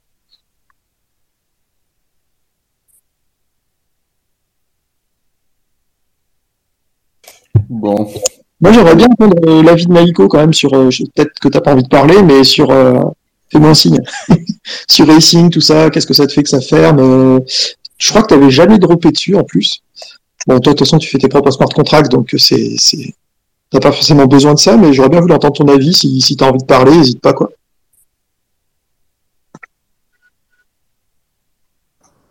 Ouais, il a fait un tweet. Il est pas chaud.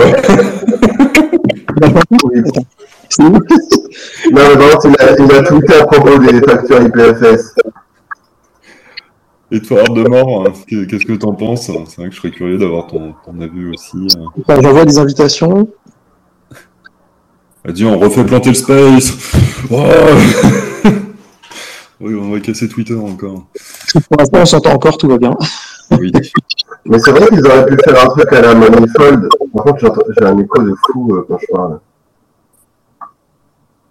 Vous m'entendez aussi ou c'est que moi? On t'entend. Non, mais en fait, on t'entend vos idées sur la Manifold. Juste, ils développaient le B2B aussi, Async. Ils avaient une offre, ils avaient mis leur smart contract, ils avaient ouvert leur smart contract et ils permettaient à des tiers de le faire, un peu comme Artblocks, Artblocks Engine, enfin, ils permettaient.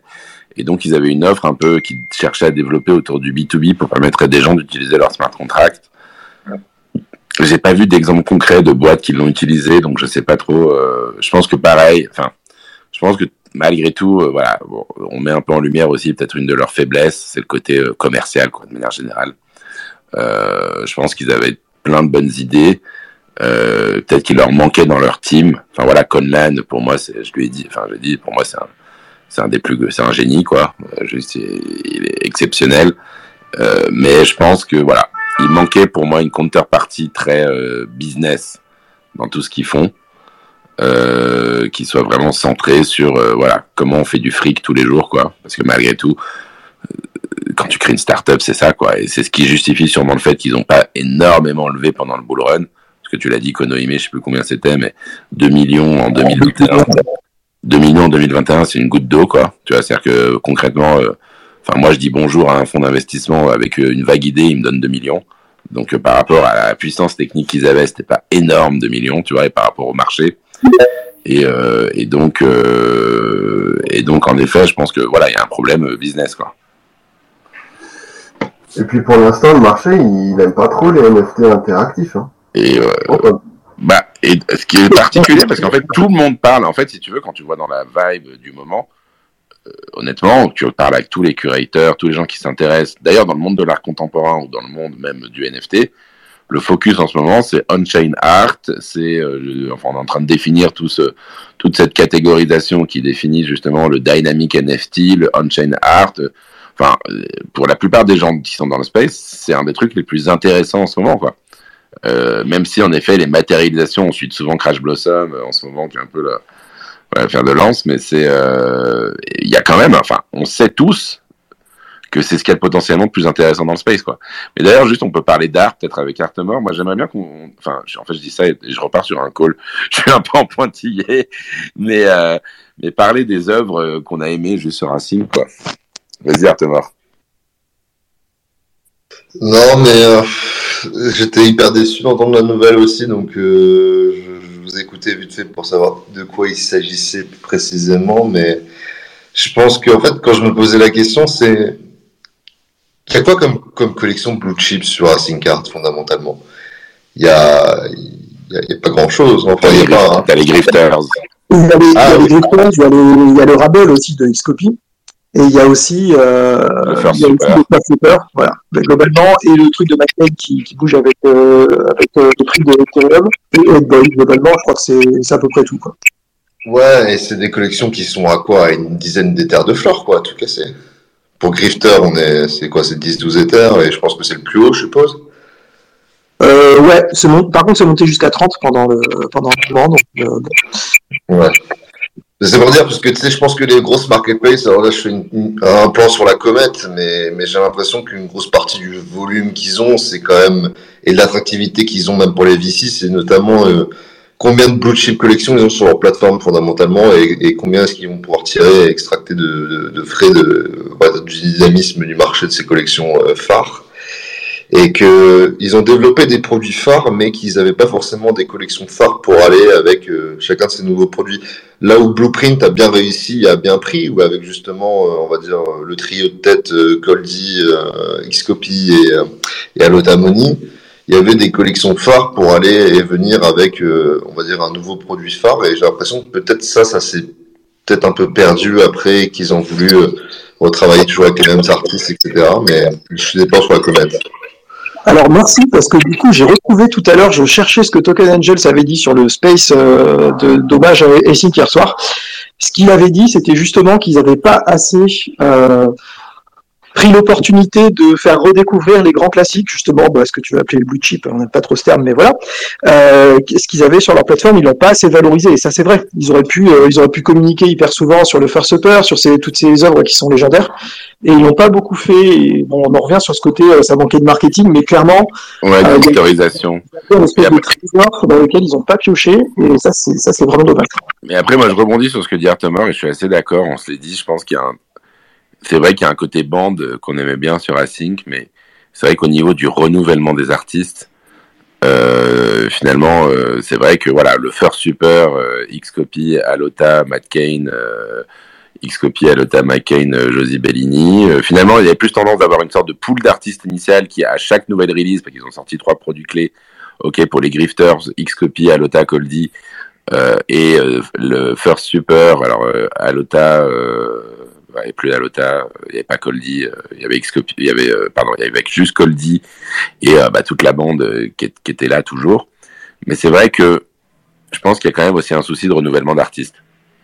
Enfin, tu vois, j'adore la bande, hein, je me sens la bande justement un peu Cult of Crypto Art qui est un peu au cœur un peu le cœur de la machine, j'ai l'impression, les OG quoi.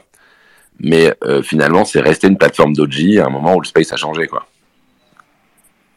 Ouais, il y a eu un défaut, c'est que en fait, pour ceux qui savent pas, toute l'équipe, le cœur de Async, et justement ces artistes et collectionneurs, surtout Basileus qui a dû acheter la moitié des NFT sur Async.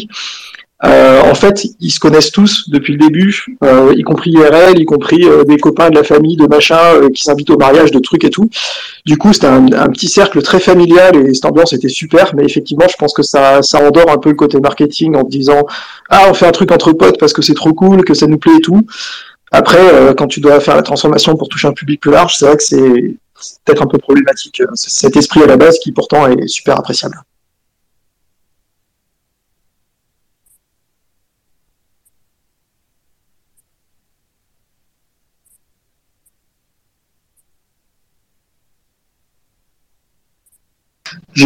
C'est dommage qu'on n'ait pas réussi à récupérer Louis, alias Si ou Sai, je sais plus comment les gens prononcent. Parce que lui, il m'a dit hier soir, quand je lui ai appris la nouvelle, il était là, ah non, je suis dégoûté et tout. Et puis il me dit, en plus, c'est un truc que je m'étais mis de côté, genre, j'aimerais bien commencer à collectionner dessus. Et c'est assez... je pense qu'il y a peut-être un truc un peu révélateur là-dessus, en se disant, ah bah tiens, il y a peut-être beaucoup de monde qui se disait, comme c'est un peu compliqué, tu vois, genre, je le mets pour plus tard, quoi. Genre, ah ouais, dans l'idée, j'aime bien, il faut que je me penche dessus, et après, il a manqué peut-être un catalyste ou quelque chose comme ça, quoi.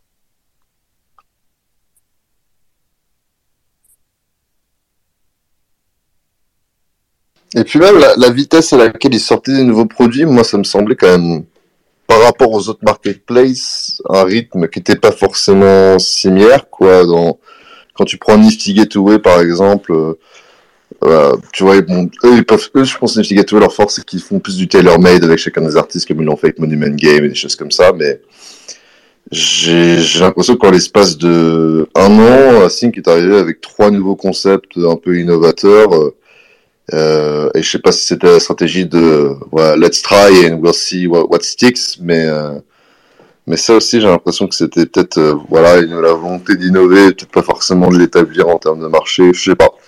Et même l'aspect des dimensions du supper avec l'interactivité, moi je trouvais ça hyper sympa, mais à chaque fois je me dis c'est l'innovation artistique, mais est-ce que c'est vraiment, pour les plus gros technologistes d'ici, est-ce que c'est vraiment de l'innovation technique en fait? Et ça, je sais pas, je me disais qu'ils orientaient ça plus artistique que technique. Et enfin, je sais pas si vous voyez ce que je veux dire, quoi, que c'était intéressant pour des artistes en sorte de nouveaux trucs, mais pour des devs, ils disent bref.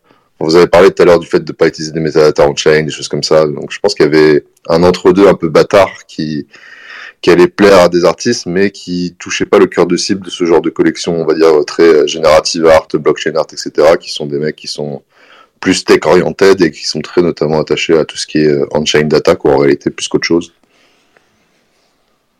Ouais, c'est assez intéressant comme point de vue, on n'avait pas encore relevé ça, il y a peut-être encore une fois, une espèce de polarisation du marché en mode soit tu vas ultra puriste, et c'est ce que rejoint Teto, ça rejoint ce que disait Teto tout à l'heure, c'est-à-dire tu fais tes propres smart contracts ou tu bosses avec un dev pour faire du custom, du truc vraiment chiadé, et voilà, et que peut-être cet entre-deux a moins de place. Moi, je pense qu'il y a une petite place pour l'entre-deux, mais ouais, t'as peut-être raison là-dessus, ouais.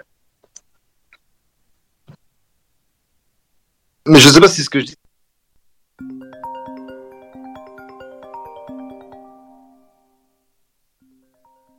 C'est vrai, est-ce que les produits d'Async Art étaient fondamentalement innovants à la fois technologiquement et artistiquement, ou est-ce qu'ils n'étaient seulement innovants que d'un point de vue artistique? Je pense des deux. Enfin, je connais pas beaucoup de marketplaces qui ont réussi à avoir en fait autant de collaboration entre artistes en fait d'un point de vue du smart contract. Tu vois, de la Foundation est arrivé un peu plus tard avec ça, mais bon, sur Non-Origin, par exemple, les collabs, c'est arrivé très tardivement. Je crois que sur Super Rare, t'en as aussi des collabs, mais c'est plus rare. Enfin, tu vois, ils étaient vraiment portés, voilà, sur quelque chose de plus gros. Donc, en ça, techniquement, c'était là. Au début, il y avait, comme tu dis, cette innovation technique. On va essayer je reprends un peu tes termes, hein, mais vraiment technique avec, voilà, tout ce qui était on-chain et utiliser les métadatas. Mais après, comme il l'a dit hier dans son space, Coldy, ce que Coldy a dit dans le space hier aussi, qui était assez intéressant, c'était et il y a eu la hype qui est arrivée, et il y a eu les frais qui ont explosé. Et ça, en fait, on est beaucoup, vraiment beaucoup que ça soit, je dis nous parce que la non-fungible c'était pareil, mais en fait, quasiment toutes les boîtes se sont fait surprendre par le bull run. On n'était pas prêt du tout en fait à accueillir autant de monde d'une traite dans des trucs qui étaient encore en développement. Donc c'est ça aussi en fait ça.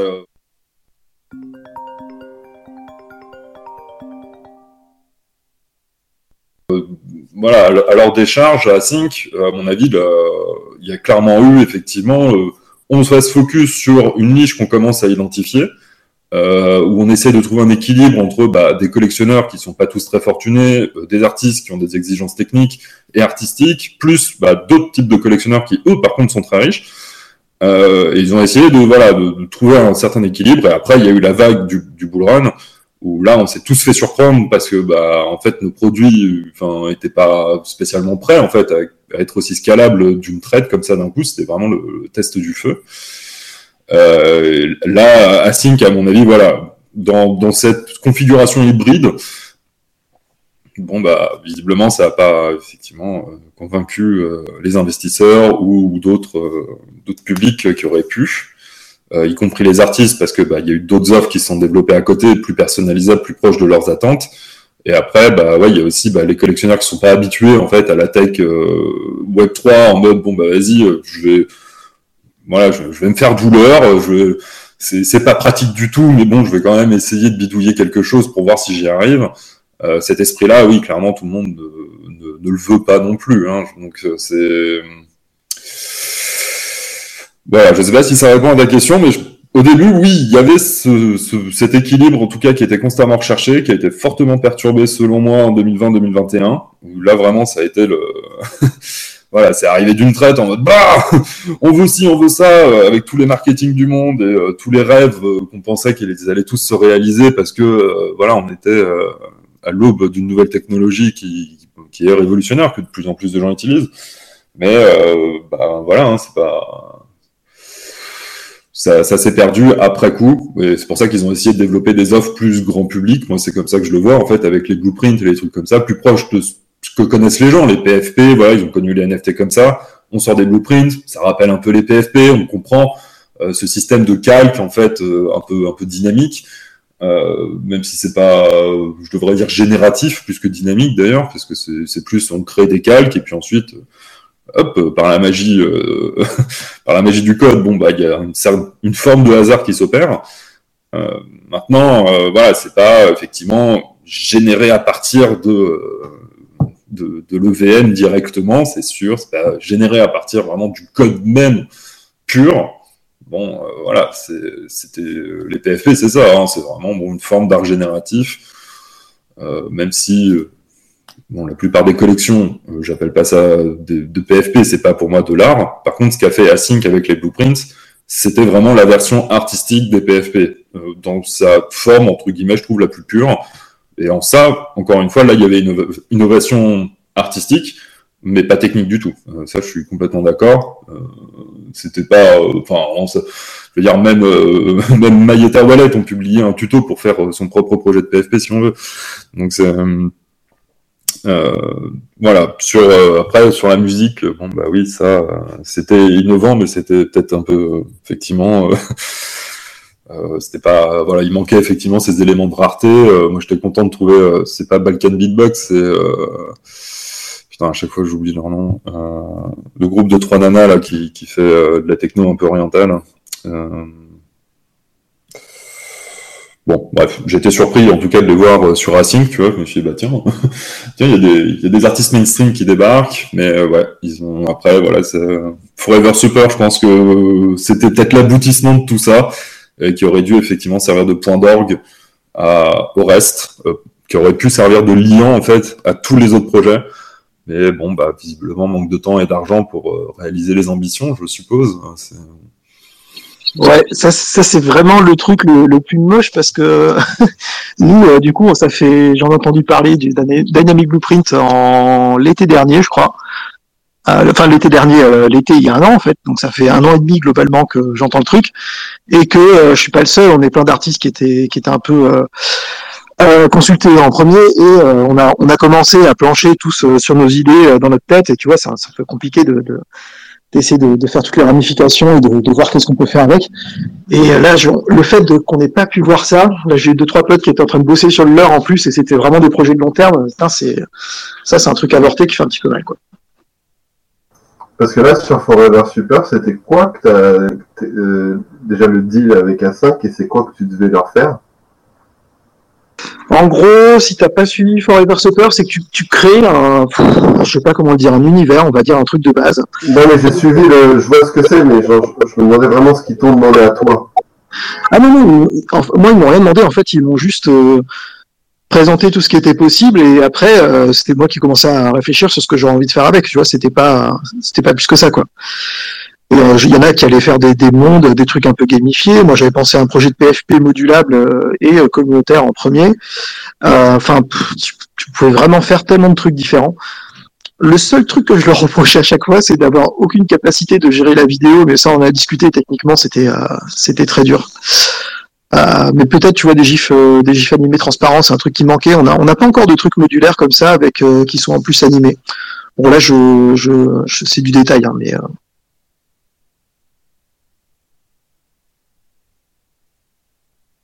mais d'ailleurs, quand on parlait de la musique, moi j'ai l'impression que les NFT pour la musique, à part si tu fais de la gamification économique, globalement, pour l'instant, le truc de Async, c'était le premier truc un peu créatif que je voyais, à part les projets génératifs avec de la musique, ça c'est vrai que c'est encore autre chose. Mais pour de la musique classique, on va dire, l'intérêt des NFT, c'est quand même un peu... je suis pas trop sûr de le voir en fait. J'ai l'impression que il y a un truc qui est pas dit, c'est que tout le monde se rend compte que la musique, t'aimes bien l'écouter et que t'as pas forcément besoin d'autre chose en fait. À part RPG Labs qui révolutionne la manière même de faire de la musique, etc. et potentiellement incroyable. Dis-moi comment ça marche. RPG Labs, à la base, ils ont fait un Ableton, un Fruity Loop Studio full on-chain. Genre la V1, c'était 100% on-chain, et donc tu pouvais faire des tracks on-chain, t'avais un petit séquenceur 8 pistes, tu vois. Et tu peux exporter les tracks, hein, c'est encore en ligne et tout, vu que c'est on-chain. Et là, ils ont fait une V2 où, en fait, ils foutent les NFT sur... En gros, toi, tu peux mettre un sample, il me semble que c'est sur Polygon, et moi, je peux réutiliser le sample dans ma track, j'ai une bibliothèque de samples, tout est gratuit, je crois. Et en gros, si jamais je publie la track, et qu'elle est revendue en tant que NFT, chaque personne dont j'ai pris les samples va avoir une partie de ses royalties automatiquement redistribuées. Entre autres. Je sais pas trop où ils en sont parce que le NFT il est dead, il vaut plus rien, etc. Mais en gros, le concept, en fait, ils voulaient faire de la création audio décentralisée parce que une vraie problématique, tu t'en doutes avec les samples, les machins et tout. Mais à part ça, il n'y a pas d'innovation dans la musique avec les NFT, je trouve. Ouais. Je pense que ça fait partie des trucs où en fait on a l'impression qu'on essaye, qu'on est avancé et tout, mais en fait on est trop à la préhistoire du truc. Et avant que ce soit viable de façon propre, ça, on a encore beaucoup de temps. Après, il faut que les trucs comme Async ou comme ça, tu vois, quelque part, de toute façon, il faut que ça existe, faut défricher. Et puis si ça prend pas, ça prendra plus tard avec un petit truc qui fera toute la différence ou quoi. Mais c'est quand même bien encore qu'on ait cet esprit-là à tenter des trucs, même si on sait que c'est pas rentable ou quoi. Ça c'est un peu la leçon du truc, je trouve, des fois.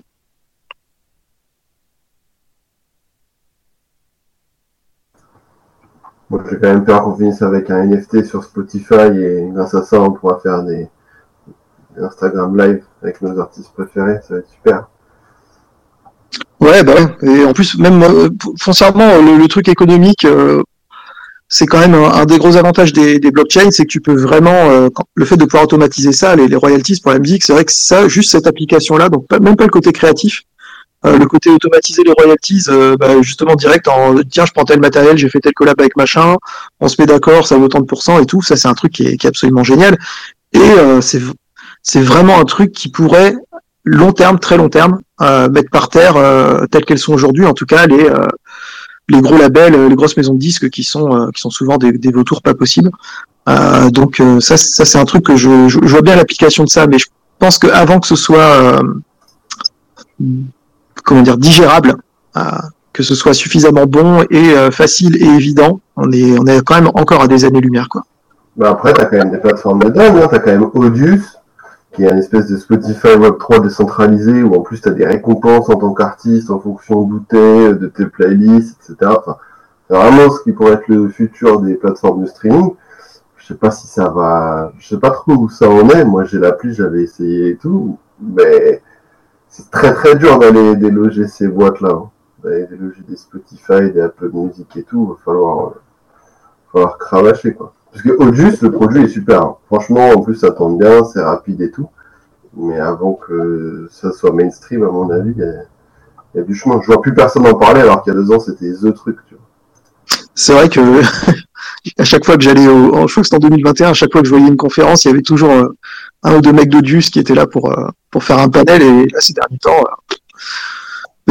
c'est clair qu'au niveau budget marketing, si tu commences à lutter contre Universal, c'est quand même, c'est pas gagné, quoi.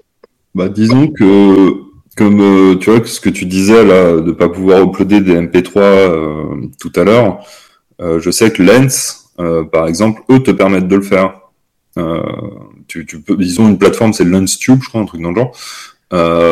Et c'est peut-être ça l'avenir, en fait, tout simplement. C'est-à-dire qu'au lieu d'avoir une plateforme dédiée, vraiment spécialisée art, musique, NFT, ça soit plutôt là une sorte d'avènement là des différents réseaux sociaux qui sont interconnectés entre eux. C'est-à-dire que moi sur LensTube, je mets une vidéo ou de la musique. Ce qui va se passer, c'est dès que c'est publié, en fait, c'est publié sur tout le protocole Lenster. Donc, c'est-à-dire que n'importe qui se connecte sur Orb, Favor, Lenster, le site, ou directement, ou qui LensTube, ou n'importe quelle autre plateforme, en fait, qui est dans le protocole de Lenster, va voir cette vidéo et va pouvoir l'écouter. Et dès qu'en fait une personne like sur n'importe lequel de ces réseaux, moi, en fait, je peux le voir sur n'importe laquelle de ces plateformes, je reçois la notification. Alors, bon, du coup, je reçois 5 notifs parce que je suis une brute avec mon téléphone, mais là, du coup, chaque post, en fait, est quasiment, en fait, un NFT que tu peux collecter. Donc, du coup, il y a une base qui est en train de se faire, à mon avis. C'est pas la forme finale du truc, je pense. Surtout si tu veux commencer, tu vois, à parler droits d'auteur, royalties, tu vois, redevances, etc. Et peut-être que l'avenir, en tout cas, pour la musique, hein, j'entends, comme tu dis, en fait, sera plus, bah, je lance le truc, j'ouvre un nouvel onglet et je continue de taffer, tu vois. Audius, là-dessus, le problème, c'est que c'est carrément un logiciel à lancer, ou peut-être qu'il y a la web app, mais là où il pêche, en fait, je trouve, hein, pour avoir été utilisateur Audius pendant un certain temps, bah c'est bon, oui, c'est un peu la qualité des artistes qu'il y a dessus, hein, je suis désolé, mais je pas trouvé, tu vois, d'artistes absolument incroyables, donc quelques-uns, mais pas suffisamment pour que je revienne sur la plateforme en me disant ah bah tiens, oui, lui je sais qu'il va publier là-dessus, bah du coup je vais continuer d'écouter là-dessus. Spotify et toute la clique, bon, leur grande force c'est qu'ils ont une CD Tech absolument incroyable, tu vois. Donc tu sais que tu vas trouver ce que tu cherches dessus directement. Et donc c'est peut-être ça en fait là, progressivement, s'il y a des artistes, tu vois, qui se disent en fait c'est un peu comme YouTube, mais ça va toucher plus de gens. C'est un peu ça le truc, c'est qu'au lieu d'essayer de tuer Spotify et tout, faut juste partir du principe que non, en fait, c'est juste un réseau social où tu pourras partager ta musique et ça va toucher un peu plus de gens parce que les gens interagissent déjà socialement entre eux sur ces plateformes et vont écouter ton son, comme s'ils se baladaient normalement sur le web, quoi. Moi, c'est un peu comme ça, en tout cas, que je vois, que j'écoute de la musique aujourd'hui sur le net, c'est que c'est sauf quand je suis en space et du coup la musique me manque, mais bon, c'est, je sais pas. Je pense qu'il y a cet aspect social, c'était vraiment sur Async le truc la petite chatbox là. Je me suis dit putain, alors ça c'est encore une nouvelle innovation signée Async. Je me dis c'est trop bien. Enfin on peut papoter en fait avec soit les artistes, soit les collectionneurs, soit d'autres gens. Ça crée justement ce fameux pont. Ça crée un point en plus que je trouvais très appréciable. Donc là, c'est peut-être ma plus grosse déception là, avec la fermeture, c'est vraiment que Forever Supper soit mis de côté, mais bon. Ouais, tu soulèves un truc intéressant là, parce qu'on commence à s'égarer du côté de la musique, mais peut-être que comme tu dis là, le fait de pouvoir partager librement et qu'après ça reste interopérable, c'est un peu ce qui manque. Autant pour la musique que pour Async, c'est que du coup, tu es toujours obligé d'aller sur des trucs propriétaires. Par exemple, les NFT de Async, tu peux pas les visualiser dans OpenSea, c'est très con, mais je pense que ça joue un petit peu. Et aujourd'hui, dans plein de trucs technologiques, c'est des petites bulles à droite à gauche, mais c'est très difficile encore d'avoir un liant qui permet à toi ton MP3, que ce soit une expérience qui soit un peu agnostique au niveau de la plateforme. Alors pourtant, c'est quand même la promesse du Web3, c'est ça, c'est que ce soit interopérable. Et on n'y est pas encore, quoi. Soon.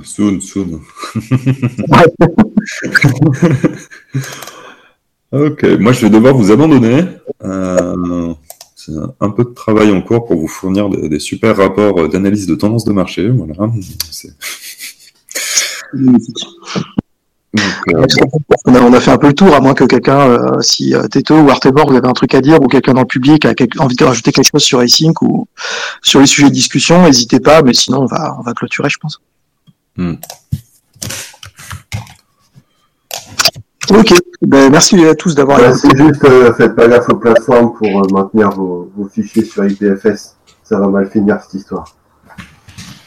On va encore le moment où on va avoir la nouvelle que Super Rare ferme la porte et que eux, déjà, ça va être trop cher et en plus, ils n'auront pas envie de se faire chier à tout signer sur IPFS. Et ça, je pense que ça va faire mal parce que tu as quand même des œuvres absolument historiques dessus et tu en as beaucoup, quoi. Je pense qu'on aura des surprises. Ça risque de pas être très bien. Bon, c'est ça de vivre, l'évolution aussi du space. Donc, on verra qui survivra jusqu'au prochain Bull Run. Nous, on va survivre, c'est déjà ça. On est là, mais après, voilà, c'est quelle autre plateforme et quelle identité ça va apporter. Enfin, quelle identité va perdurer en fait jusqu'à la prochaine fois. En gros, c'est plutôt ça. Attends, d'ailleurs, au niveau de la pérennité de Arweave, parce que moi je pense toujours que ce système de IPFS avec le PIN qui coûte de l'argent, qu'il faut renouveler, etc. et ça marche pas très bien. Alors que la promesse de Arweave de dire tu payes une fois, c'est stocké pour toujours, c'est cool. Est-ce que tu as cherché un peu techniquement qu'est-ce que ça donne en réalité, à quel point c'est solide, est-ce que tu considères que c'est pérenne? Alors, moi, avec ma maigre connaissance technique, je dirais que oui. Par contre, quand j'ai dit que j'allais créer mon contrat sur Manifold et que j'allais utiliser Arweave comme pour héberger en fait toutes mes œuvres, parce que tu as ce choix dans Manifold, du coup un pote qui s'y connaît vachement mieux que moi en technique m'a dit mais pourquoi tu utilises Arweave, ça peut être spoofé. Il peut y avoir du spoofing donc sur Arweave. Alors j'ai plus trop la définition en tête, mais en gros ça veut dire que je crois que tu peux arriver L'appelant affiche un faux numéro d'inspirer confiance à l'interlocuteur afin d'obtenir son attention, puis une adhésion à une proposition plus ou moins malhonnête. Donc, c'est ça la définition du spoofing. Donc ça voudrait dire que peut-être qu'il y a une possibilité de switch en fait le lien. Alors c'est vrai que déjà ça sur Manifold, tu peux mettre à jour les métadonnées, donc c'est un premier point que je trouve problématique. Il devrait y avoir une possibilité en fait de friser ad vitam aeternam les métadonnées et puis point barre en fait que plus personne puisse y toucher. Le sujet, moi je suis pas d'accord, mais bon. Bah ça amène le problème. Enfin, tu vois, genre là on parle d'IPFS et que si jamais l'IPFS est down, du coup ça t'affiche plus rien. Du coup, le fait de pouvoir changer le metadata après le mint, ça a l'avantage de, si IPFS est mort, c'est pas grave, on trouve une autre solution et tu peux changer le gain vers le fichier artistique. Moi, je pense que l'idée très précise que j'ai dans la tête de comment faire un compromis entre la sécurité pour le collectionneur et la flexibilité pour l'artiste, c'est tout simplement de faire en sorte que le refresh du metadata ne soit faisable que par le possesseur actuel du NFT. Du coup, si l'artiste, il y a un cas extrême où il s'est fait hacker par un hacker ou quoi, il veut changer, il pourrait la vie et lui changer ses œuvres, du coup, oui, il y aura une version du metadata quelque part qui sera en attente d'être validée, mais si elle est jamais validée, on garde l'œuvre telle qu'elle est jusqu'à temps qu'il y ait reprise ou pas la main sur le wallet. Mais tout friser direct, alors qu'aujourd'hui on a des formats qui peut-être dans 10 ans, si on espère que ça dure longtemps, seront plus assez bien, quoi. Par exemple le JPEG, le MP4, tout ça, on a ça fait un moment que ça dure, c'est cool. Mais si ça se trouve dans 20 ans, ce sera un truc complètement à la rue. Et du coup, ce serait pas mal que les artistes puissent dire attends, je le refais dans le nouveau format et j'update le truc et voilà. Et en plus maintenant, on a un vrai stockage décentralisé qui marche, mieux, tu vois. Cette possibilité, moi, à chaque fois, je me dis garder ce truc de long terme, d'essayer de faire en sorte que si on veut que ça dure pour toujours, même si les blockchains vont changer, faut quand même qu'on se projette le plus loin possible et qu'on essaye. Et que ça passe par de la flexibilité, pas par du dur. Genre, pas gravé dans la pierre, c'est bien, mais si la pierre se pète, c'est fini. Si c'est un truc flexible, peut-être que ça peut durer un peu plus longtemps. Mais du coup, c'est pour ça qu'à oui, je suis pas 100% sûr. Vraiment, tu vois, je suis pas à 100% sûr de la longévité de cette blockchain. Tout comme Filecoin, tu vois, je suis pas extrêmement convaincu par ce système blockchain de données. Je serais plutôt confiant en fait dans un système peer-to-peer style BitTorrent.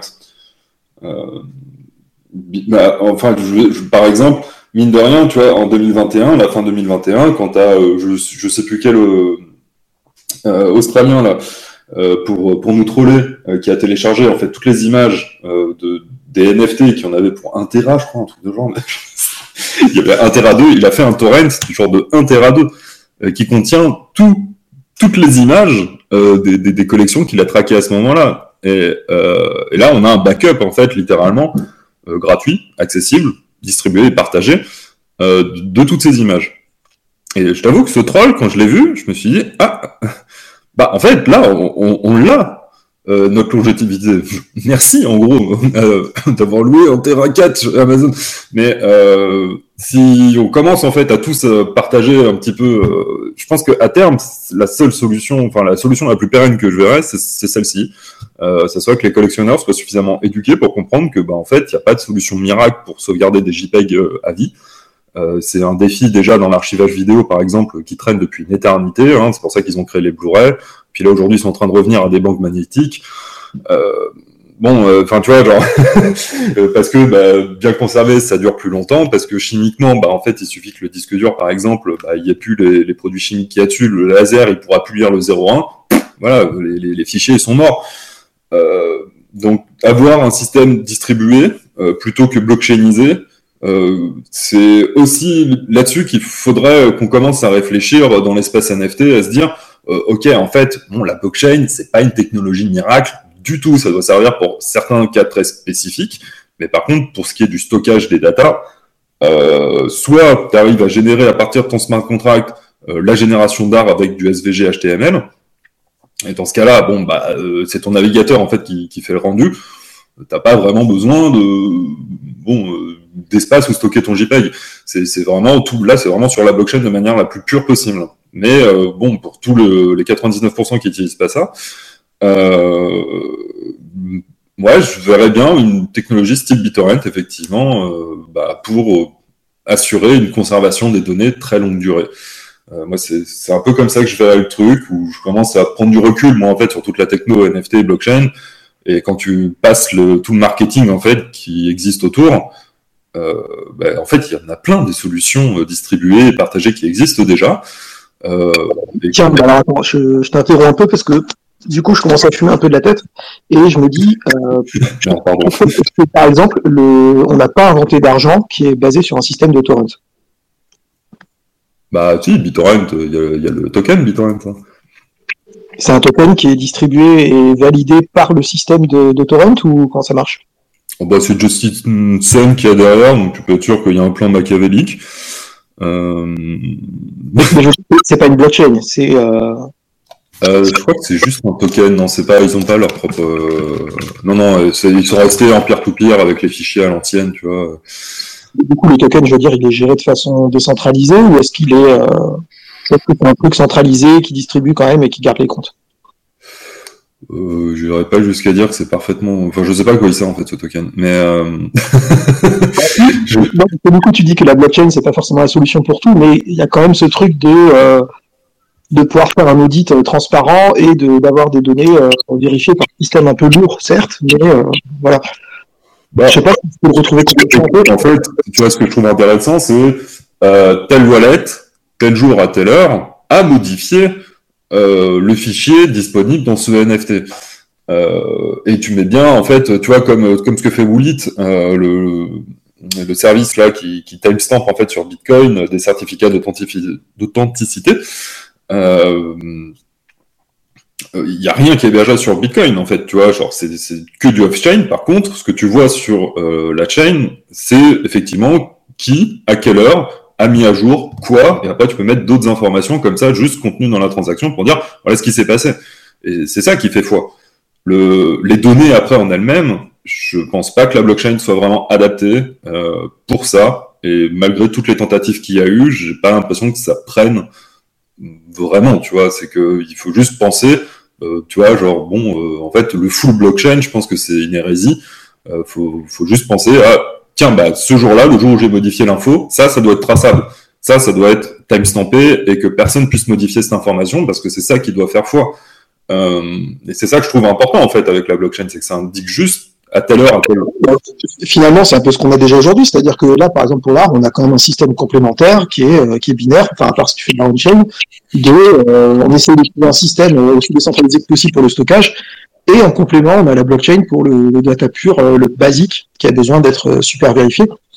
Moi, je trouve que c'est pas un mauvais système. Après, c'est juste que pour l'instant, Arwif et IPFS, on sait pas sur le très long terme comment ça va se passer, quoi. C'est pour ça que je parlais de distribué, pas forcément décentralisé. C'est le plus important, je pense, dans la gestion des données partagées, c'est qu'il faut qu'elles soient le plus largement distribuées possible. C'est le talon d'Achille d'IPFS aussi. S'il y a que une entreprise que je ne vais pas citer, hein, mais Pinata, qui a toutes les épingles IPFS du secteur, si Pinata ferme demain, là on va avoir un vrai problème. Mais genre un très très gros problème. Parce que c'est eux qui ont toutes les épingles. En plus, ils gèrent un peu mal leur truc quand même. Donc là-dessus, tu vois, c'est pour ça que je parle d'éducation aussi aux collectionneurs, que c'est pas juste un JPEG comme ça, voilà, NFT que je garde dans un wallet et que je laisse moisir. Si tu veux vraiment participer à l'écosystème, il faut aussi en être acteur, aussi en tant que collectionneur, et c'est pas juste acheter des trucs et flex tes achats sur Twitter. T'es obligé de participer, en fait, au bout d'un moment, à la sauvegarde même de ces données-là, même si ça fait chier, même si ça prend de la place, même si c'est compliqué, IPFS, installer un nœud, je trouve pas, mais bon, c'est quand même plein de clics, donc ça peut être compliqué. Voilà, c'est plus là-dessus, effectivement, en ce moment que j'essaye moi, partager des informations, essayer de promouvoir certaines idées dans cette sauvegarde, en fait, des données où on peut tous être acteurs, et ce qui pourrait nous attirer d'autres alliés, aussi en dehors de l'écosystème. Et enfin, je pense à tout le monde libriste, toute la culture libre. il faut aussi qu'on sorte un petit peu de notre écosystème qui est uniquement basé sur le marché. C'est ça aussi le secret, à mon avis, de l'avenir là, des NFT aujourd'hui, c'est qu'il faut qu'on continue de s'ouvrir et qu'on commence à faire des compromis sur qu'est-ce qui existe et pourquoi on n'utiliserait pas ce qui existe aussi. Faut qu'on arrête de vouloir toujours être les premiers à faire des trucs et réinventer l'eau chaude, hein, en vrai. Mais bon, je m'égare. Et faut que je retourne bosser, parce que j'ai pris un peu de retard. Mais c'était très intéressant comme discussion, je vais vous abandonner. Et en tout cas, c'était très enrichissant comme space. Merci beaucoup.